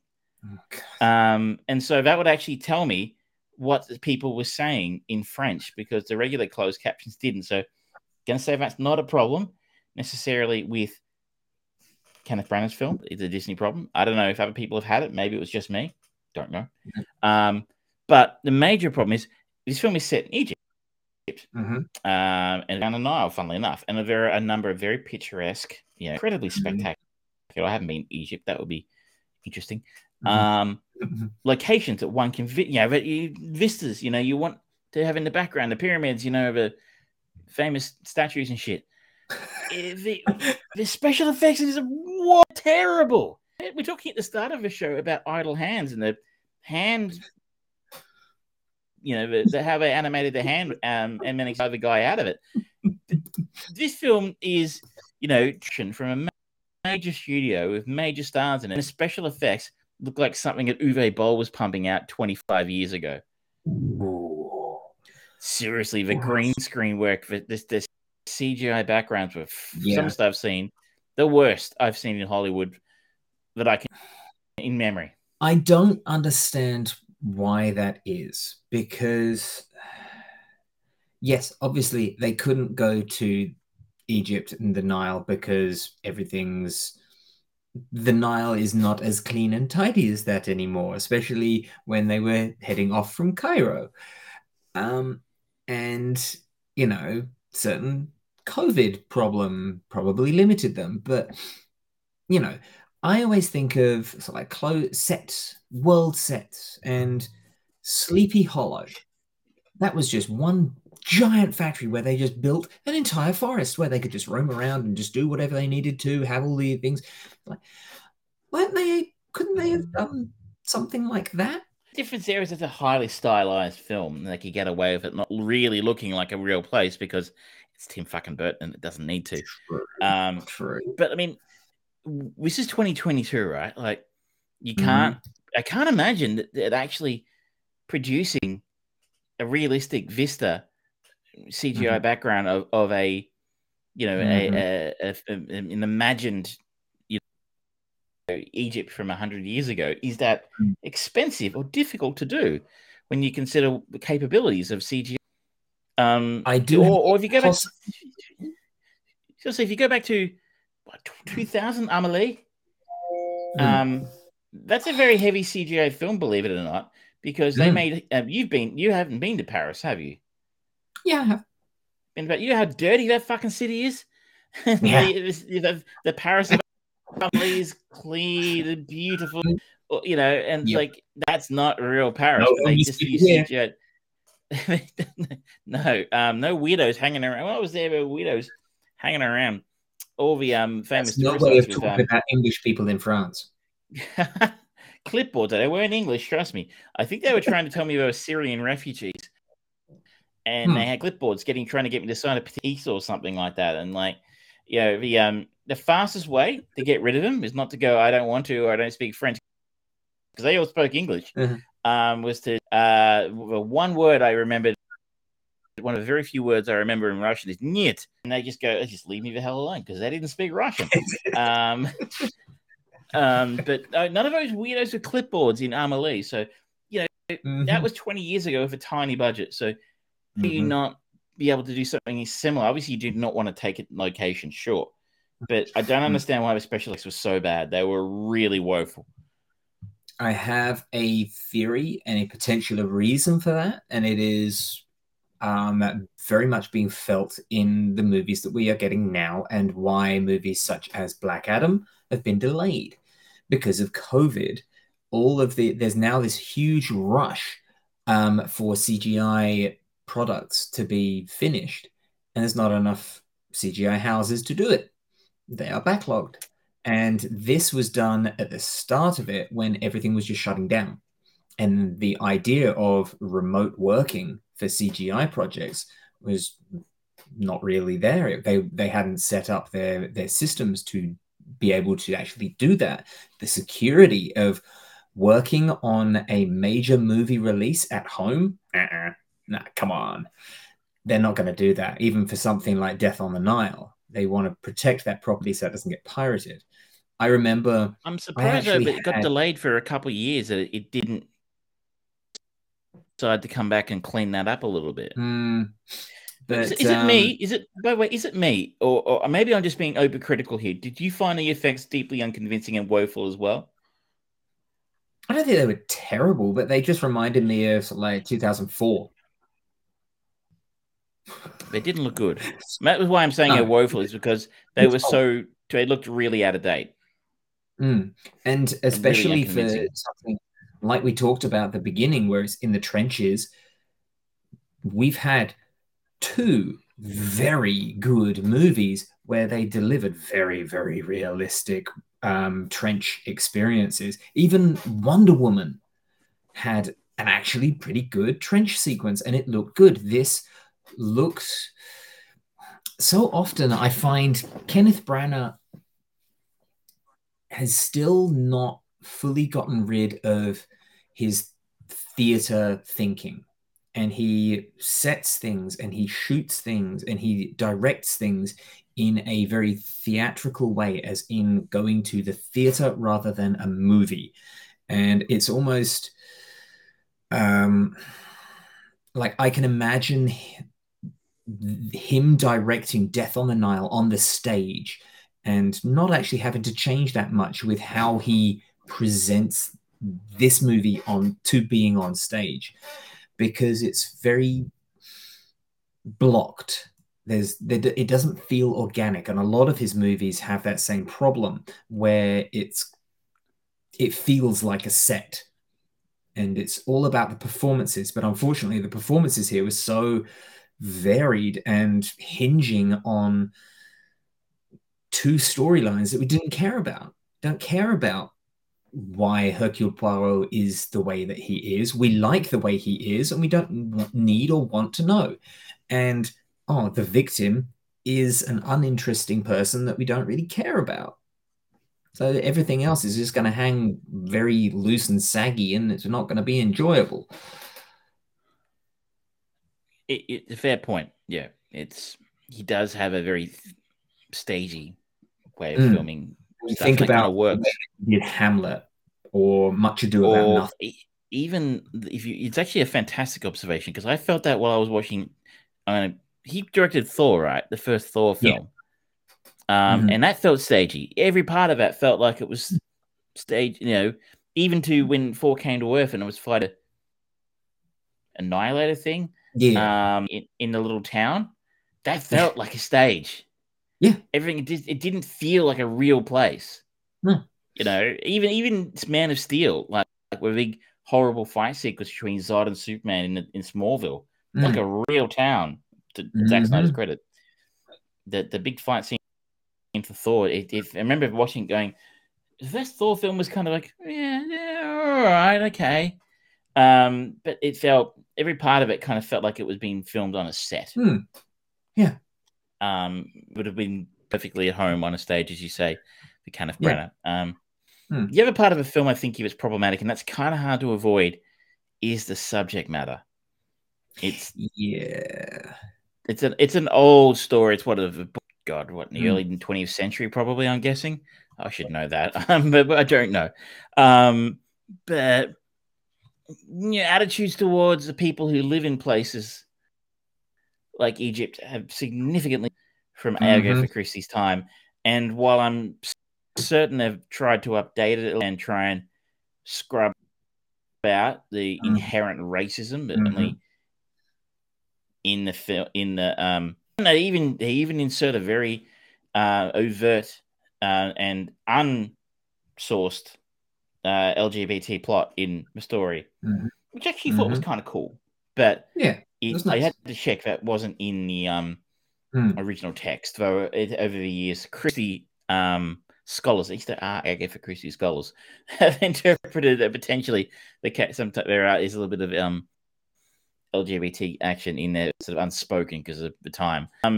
The attitudes, almost of a colonialism, is inherent in the story. Yeah, it still feels like it's there, and it kind of, I criticize woke culture for whatever it is, if you want to call it that, or people who, go a little bit too far in that space. But I couldn't help but feel it was a bit still there in a way that made me feel like all the servants are black, and there's a bunch of really incredibly white people in this boat, except for Letitia Wright, and her mum. But it was a bit, I think they had the same problem a couple of years ago when they did that Tarzan film with Alexander Skarsgård. Yeah, the Great White Hope is not a good tagline. It's a problem with making white people in Africa that are set in the early 20th century. Obviously, attitudes were pretty shitty towards, pretty shitty or incredibly shitty towards the people who lived in those countries, colonialism. But it's hard to tell. I mean, do you want to still want to tell that you? I don't think you can entirely remove that from the story itself. And I don't know, part of it's still there, and you kind of go, I don't know about this. Yeah. For the record, 1937 was when Death on the Nile was first published. Yeah. So obviously culture and society has changed a lot in that time. We've had, a couple of world wars, few life-changing, global-changing events here or there across the decades. Just a smidge. Just a touch. It was an interesting decade, the 1930s. There was a bit going on. What? The thing that maybe while I was watching this film, what it kept making me think was, geez, I liked Knives Out. Geez, I mean, I don't know, but I have to assume that Daniel Craig's character in that film is somehow linked back to the Hercule Poirot type character. Well, there's even that line in Knives Out where he's one of the dying breed of gentleman detectives. And that's sort of like, okay, so that's just a little wink and a nod to Hercule Poirot, to Sherlock Holmes, and things like that, and the legendary characters that are the sort of like, I'm going to sit in a smoking jacket and just tell you all your motivations in front of you. Or I'm thinking of Mansfield Park with Stephen Fry as a detective at that, and solving the mystery and putting all the pieces together. But that was a more comedic but I think it's that tradition of that kind of character. And I mean, I think it's the second week in a row I've had to call out Knives Out. Knives Out for how good it fucking was, because it was really, really, really fucking good. And I'm curious to see how they do it in the sequel and whether they can do it anywhere near as well. But like, they just nailed that, and like, that is what this should have been. I think they take themselves a little bit too seriously here. Maybe they needed a bit of levity in here. Maybe they needed to be less authentic or less in love with the material. Well, I kind of wonder if maybe there's a certain time period of source material, such as Tarzan, where it's like, okay, you know what? It is highly problematic to set it at the time that it is actually set. Can we utilize the interesting elements of this story and modernize it? Or fuck it, even do it in fucking space if you want to. And just like what they did, we talked about it earlier in the show, in the 90s, where they did the rom-com Shakespeare variations, and Underworld being a bastardization of Romeo and Juliet, doing something like that with Hercule Poirot, and just going, okay, you know what? Instead of Death on the Nile, it's Death on the Star Destroyer. We could relocate it to Australia, and instead of Death on the Nile, it could be Drunk on the fucking Yarra, mate. It'd just be like a booze cruise that just goes up the fucking river to fucking Warrandyte, mate, and like somebody fucking dropped the fucking keg off the side of a bloody boat. She's fucking dead. Can't. Fucking out of beer, mate. What the fuck? Drunk on the Yarra. It just rolls off the tongue. It just every week we come out with gold. It's a gift to the universe, and maybe the universe will make it happen. It would be fucking hilarious. So I'm already thinking there's a famous Australian film called Don's Party about a bunk on the night of the 1972 election. And it's actually an Australian classic, and it's just about a bunch of guys getting drunk and being horrible. And maybe we could just do it at Don's Party on a boat. It would be hilarious. But you're right. Look at Barbed Wire last week was essentially a remake of Casablanca. In post-apocalyptic, future America, but it's tricky to get it right. Maybe it didn't bother many people. I don't know. It was one of the, and probably if I'd have been enjoying it more, I probably wouldn't have been thinking about it. And I reckon when you get Kenneth Branagh, he has made it his legacy to respect the source material of everything that he has ever adapted or translated to the stage or to the screen. And kudos. I'm sure this is a very good representation of the book. But at the same time, that is not necessarily what's going to work. I think this is tailor-made for the older generation who miss Hercule Poirot, who want to be able to go to the cinema and not have lots of special in-your-face special effects, and not have something that's in space, and not have something that's about superheroes or horror or anything like that. So where are the classics? No, I think you're right. It's definitely, and I think remember when Matt, that was actually an observation of people like, this is a film that did quite well, and did quite well with 40-plus-year-old people who want to go to the cinema too and see a good story. But you're right. The vast majority of cinema now is really targeted at a younger audience, and not to say that older people aren't into Marvel as well, but they're not the core audience for that kind of thing. Yeah. And that there are fewer and fewer. I mean, it's a different world now to when the first one of these came out, but there are fewer and fewer stories made for this type of people. And so I understand the appeal. That's why I was curious to watch it when it came out. Landed straight to Disney Plus very quickly here in Australia after Available Fox, and I get it. It's a good idea. I just think it needs to be executed better than this if they want to do any more of them. Absolutely agree. Now, speaking of executing things well. Segue back. Well done. Smooth. We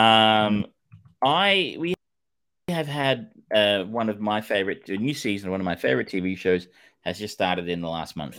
That is the final season of Call Saul. This is the 6th season, and as I said, final season. And almost didn't get it. Poor old Bob Odenkirk had a heart attack in the middle of production, but thank God he's a treasure. We still have him. And this is still, I think, I talked a few weeks ago about how I think Severance might be the best TV show that's been on that I've seen since Breaking Bad. This would be in that conversation as well. I know you weren't a massive fan of Brad. I don't think you ever got around or got into Breaking Bad. So it's a damn shame. I hope you do find a way. I've watched half of season 1, maybe got to season 2, but I made the mistake of trying to smash through it just to get from one end to the other. That is not a show that you smash through. No, it's one at a time. I think it's not binge watching. But I think most people generally agreed that Breaking Bad is, would be in that conversation with The Wire and The Sopranos. Generally, your top 3 TV shows of all time. Maybe the odd one here and there as well. What about other people like to. Never watched an episode. I watched 3 episodes of that, and I'm like, this is terrible. What do people like about this, apart from the fact that they get naked a lot? I think the final season of that is probably taking it backwards a few pegs. I think even for the most diehard Game of Thrones fan, season 5 and 6 didn't really happen. I know some very diehard people who are like, no, I'm sorry, you've lost me after that final episode, and they won't go it, and they're out now. They're not like, I'm not going to watch the prequel series or whatever it is they're working on their HBO. Yeah, they're not going to. Did he ever finish that book? Did he ever finish the fucking next? No, it still hasn't come out. The final book. Yeah, great. Just get on with it, mate. But anyway, Better Call Saul. I mean, I've said it before in the show. Spin-off series that live up to or surpass the original series. Pretty rare. Look, maybe there's some out there I don't know about or I haven't heard about. This, I think, is the finest spin-off series that I can think of it's ever had. It's ever been made. It is in the conversation to being as good as Breaking Bad. I think maybe it's not quite there, but maybe that's just because Breaking Bad sort of came out of left field from the rest of us. Bryan Cranston, the guy from fucking Malcolm in the Middle. What? And Bob Odenkirk, like that. Who? What? It just kind of came out of nowhere. Maybe it was our expectations were a little higher in this one, but they just keep going from strength to strength to strength. So if you're not watching it at all, so I guess I can spoil it a little bit for you.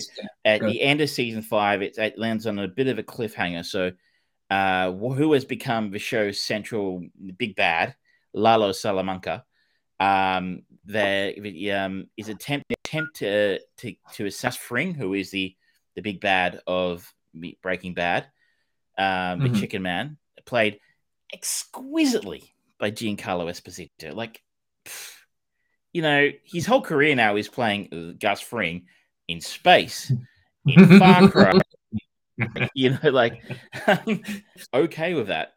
But he is a rival of Lalo Salamanca in the cartel, and they have him killed by having Nacho Varga, who is an associate played brilliantly by Michael Mando, who lets in the corrupt Mexican police, the Federales, who are there to assassinate and kill Lalo. Unfortunately for Gus, it doesn't go well, and Lalo escapes being killed by the Federales, which sets in the other. I guess the kicker of this is that Jimmy, aka Saul, and his wife Kim have become mixed up in what's going on with Lalo, and so they definitely want. And so at the end of the series, everybody thinks he's dead, but he's not. And now he's pissed off. This time it's personal. And so that's the core drama at the start of this episode is Nacho is on the run. The Salamanca clan are out for fucking blood because he's been marked as a traitor.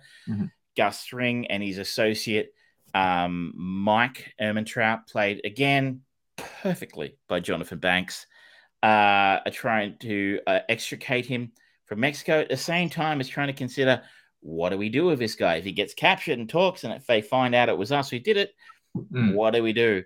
At the same time as Jimmy McGill has finally taken the leap and starts trading or practicing law. Goodman. He's now answering the phone. Saul Goodman. Rhea Seaborn's again perfect. Kim Wexler is she's almost been the Bryan Cranston character arc over the course of the series, and coming from a straight-laced professional lawyer to Jimmy's corruption has almost completely turned it to the dark side now, and they've got this sketchy plot to get back at Howard Hamlin, who is a recurring character in the series. And so the plot's sort of jumping around between these different elements now of what's going on with Lalo, what's Gus Fring and Mike doing about making sure that they stay safe from Lalo, who's probably out for revenge. Saul and Kim have this schemy little plot to try and undermine Howard Hamlin. I don't want to give too much away, but it's a classic Vince Gilligan of A, B, C, D stories all working in concert together, and they're going to be like the most perfect Venn diagrams, because this corner is going to cross over that corner, and this corner is going to cross over this corner, and then they're all going to collide, I'm sure, at some point in the future. Acting's perfect, the direction's perfect, the cinema. I love the way he shoots. He doesn't direct most of the episodes. The different episodes are directed by different people. The most recent episode of season 6 was directed by Rhea Seaborn herself. That was the episode Hit and Run. But I just kind of think to myself going, they have this very distinctive style of shooting things. And it's almost like it's the Breaking Bad way of filming things. And there must be a book somewhere of it. Use the same cinematographer. I don't do it with different directors every week, but the way it looks is so distinctly Breaking Bad. What we call it, the Gilligan verse. I don't know. It doesn't sound quite that good. It sounds like it should be set on an island with the SS Minnow. But it's that iconic. Even I know what you're talking about just from my brief stint into Breaking Bad, and it's like everything shot, even in the opening of season where you've got Bryan Cranston working in the car wash. It all kind of feels like an old school noir, and it's kind of got that huskiness to the world that it's just like even if something is quintessentially clean in that world, it looks dirty. And it does, yeah. Everything has got this kind of uncomfortable sort of like you could easily imagine just jumping into anyone's mind, and they've just got, it was a cold, dark night. The wind was howling as the rain beat against my face while I went shopping for cheese. Everyone's got that. Everyone's dealing with shit. You're right, though. It is almost noirish, but in a New Mexico noir. Maybe that's what we can call it. Albuquerque noir. No, because he understands. I don't know if he's from around that part of the country, but he seems to love it. Like, he finds the most interesting things we set up. The latest episode starts with a shot of a flower in the middle of a desert and shit going on around it, where the camera pans back and reveals something to our story. And that's the kind of way episodes seem to open, or like a shot of a sun or a desert. We appreciate that New Mexico is a character in this series. Sarah, we operate a non-poking podcast. Thank you very much. Did George consent for poking? Did not. Please. But New Mexico is a character. The Desert Alba character in the show. Yes. And that it's one of my favorite characters. I kind of look at that and go, I've heard people who've been there, but it's actually not terribly interesting place to visit. But I'm curious. Yeah. Well, the guy apparently they did have to ask people to stop going to that guy's house that they threw the pizza on. There's an episode you wouldn't have seen where Walt gets mad and he's got a pizza and he ends up throwing it on the roof of a garage, and all the that's someone's real house, and so they had to tell the tourists to stop going down the street and staying at the front and taking photos of a pizza roof. I would totally go and have my photo taken in front of the pizza roof. I'm sorry, pizza roof house people. Just as long as you have the same expression on your faces when we went to go and see the big big koala. Koala, yeah. On the way to Adelaide 6 years ago. Can you believe it? I think we need another road trip somewhere. Another road trip somewhere. Maybe Canberra. Somewhere equally lame. Canberra. There you go. Equally lame. Canberra. It's about 6 hours away. So there you go. Yes, maybe we'll do it. If you are from Canberra, if you know someone from Canberra wants, is there a particular type of food one would buy in Canberra? Because the trip to Adelaide was 6 years ago. For those who are not long-time listeners, we drove to Adelaide for one reason alone, and that was for a pie floater. Yes, and that is a meat pie in pea soup, generally speaking, in a boiled pea soup. Though they were quite difficult to find in Adelaide. We had to settle for one that was a little bit different. It was a pie floater, and it was delicious, if you remember. And so we drove there for a pie. We turned around and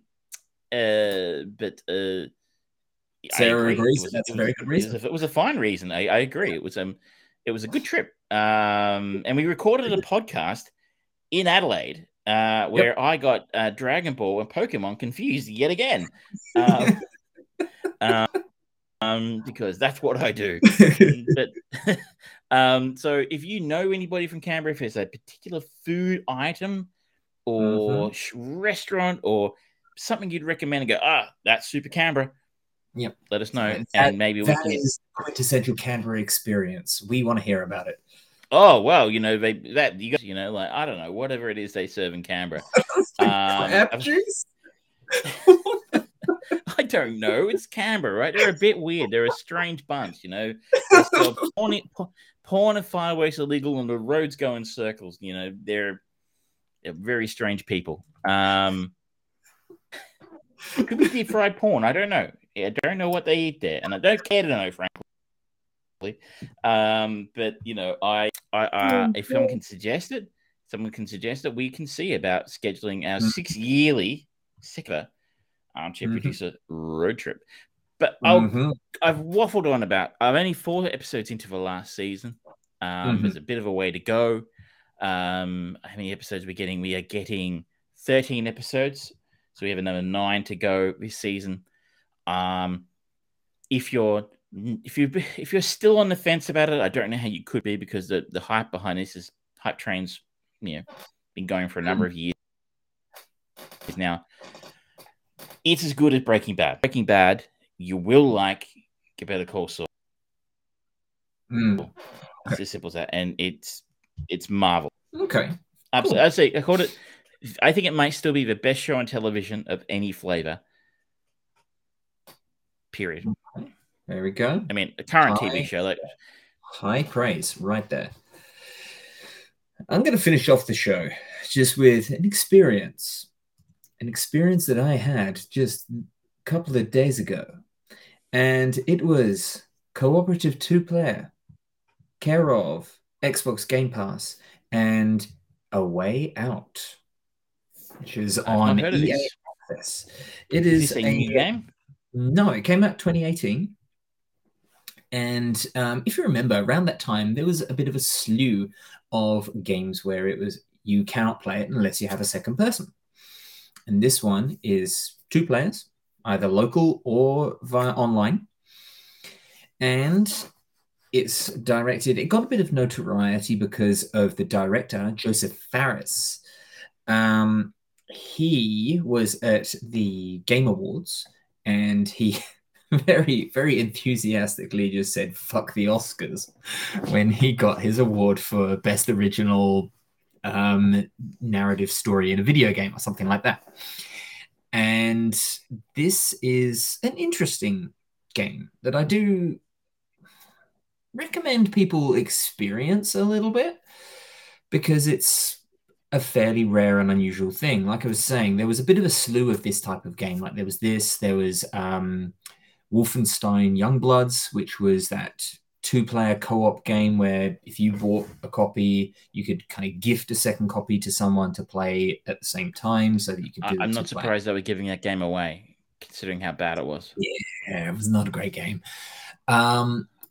And Joseph Fares recently released another game that has been getting a little bit of headlines. It's I'm trying to get it here. It's called It Takes Two, which is another. Well, that was highly, highly acclaimed on Game of the Year, I think. It at least nominated. Yeah, I don't know if it actually won, but no, it definitely. I believe it did. There we go. It's now being turned into a film. Oh yeah, I heard that actually. Yeah.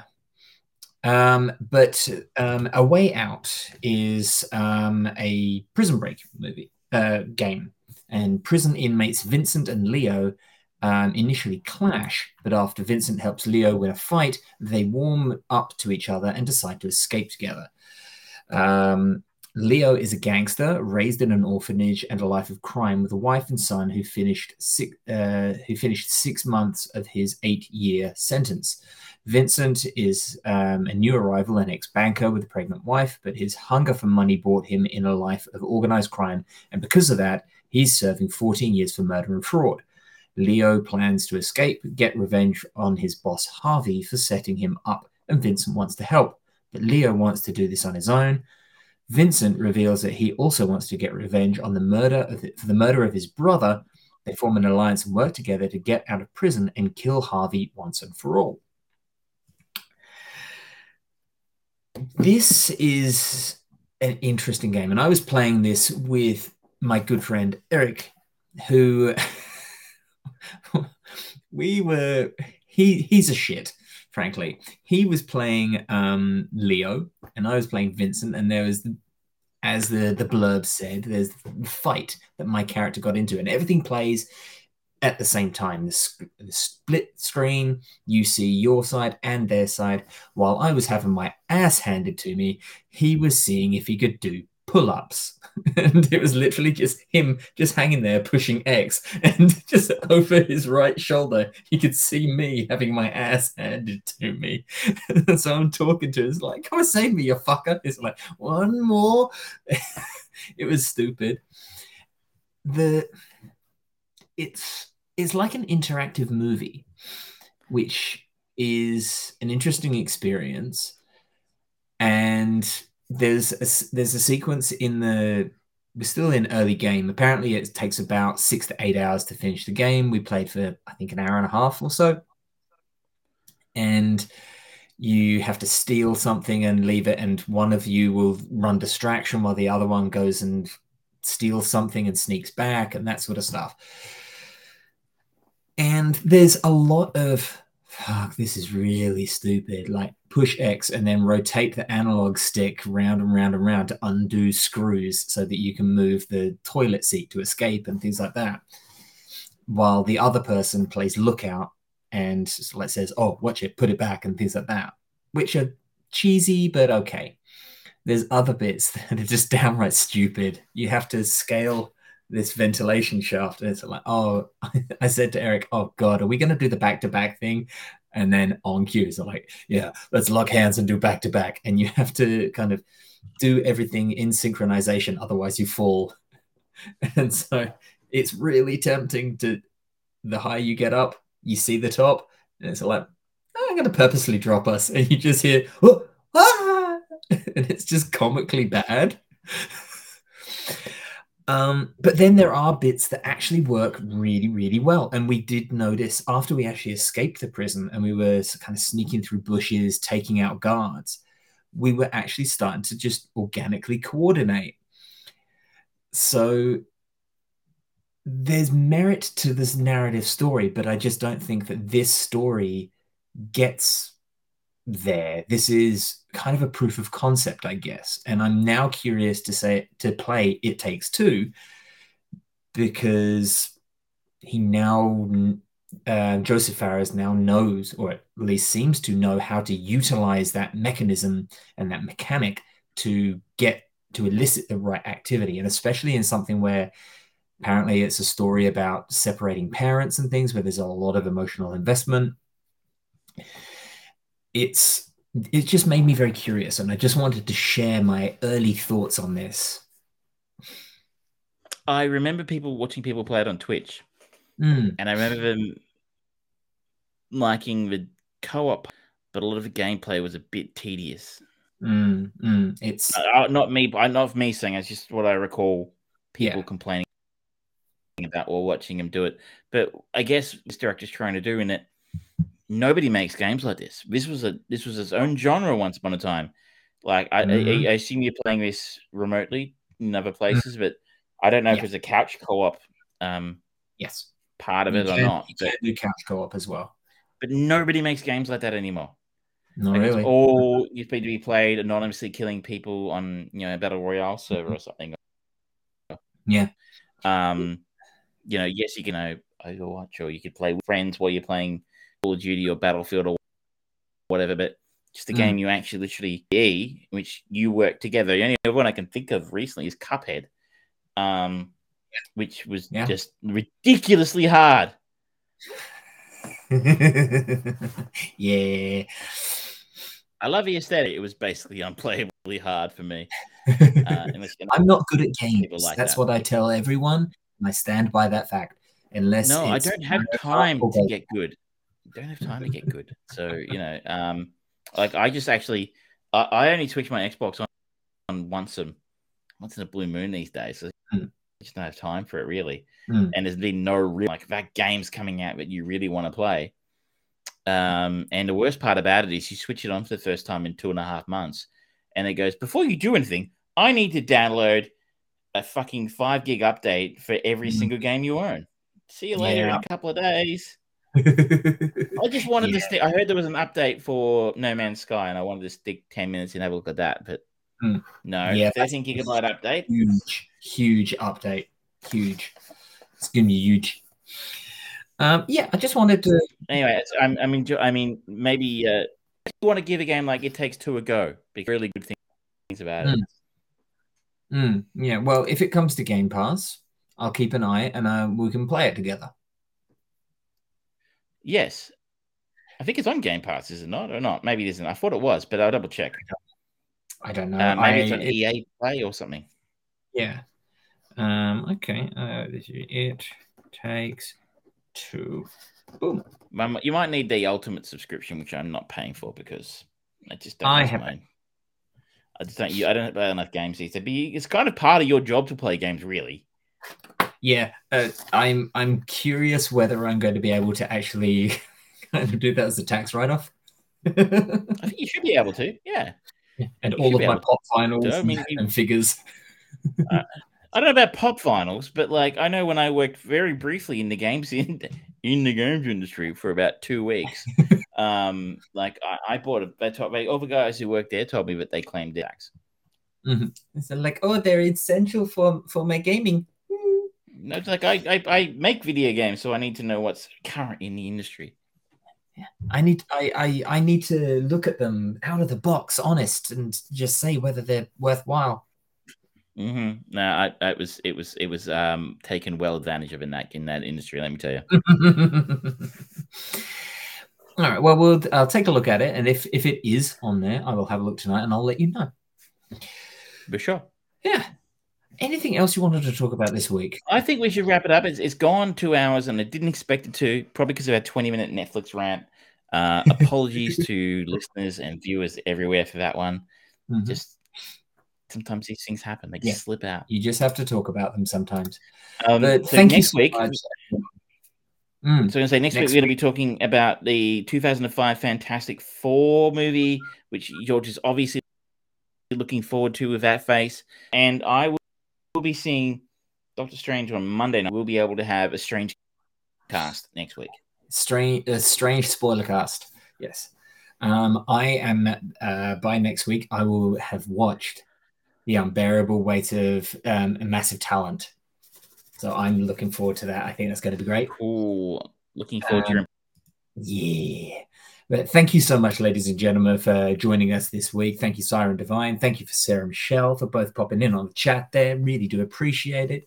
Don't forget to like, share, and subscribe our channel, twitch.tv/thefriedbrain, youtube.com/armchairproducers, facebook.com/armchairproducers, facebook.com/friedbrainproductions, at the Fried Brain on Twitter, at Evil Trav on Twitter. I think that's everything. I think that's all the socials. That'll do for the social. And as always, if you and you think I'd love to hear those guys talk about a thing, remember we do request. If you have a good reason, just talk to Siren Divine. She made us do the thing the other week, so don't forget about that. Yep, it's the name of the movie and the reason why. Doesn't have to be because it's amazing. It can be because it's trash. Good reason. A good reason is all you need. Until next week, thank you very much. Good night.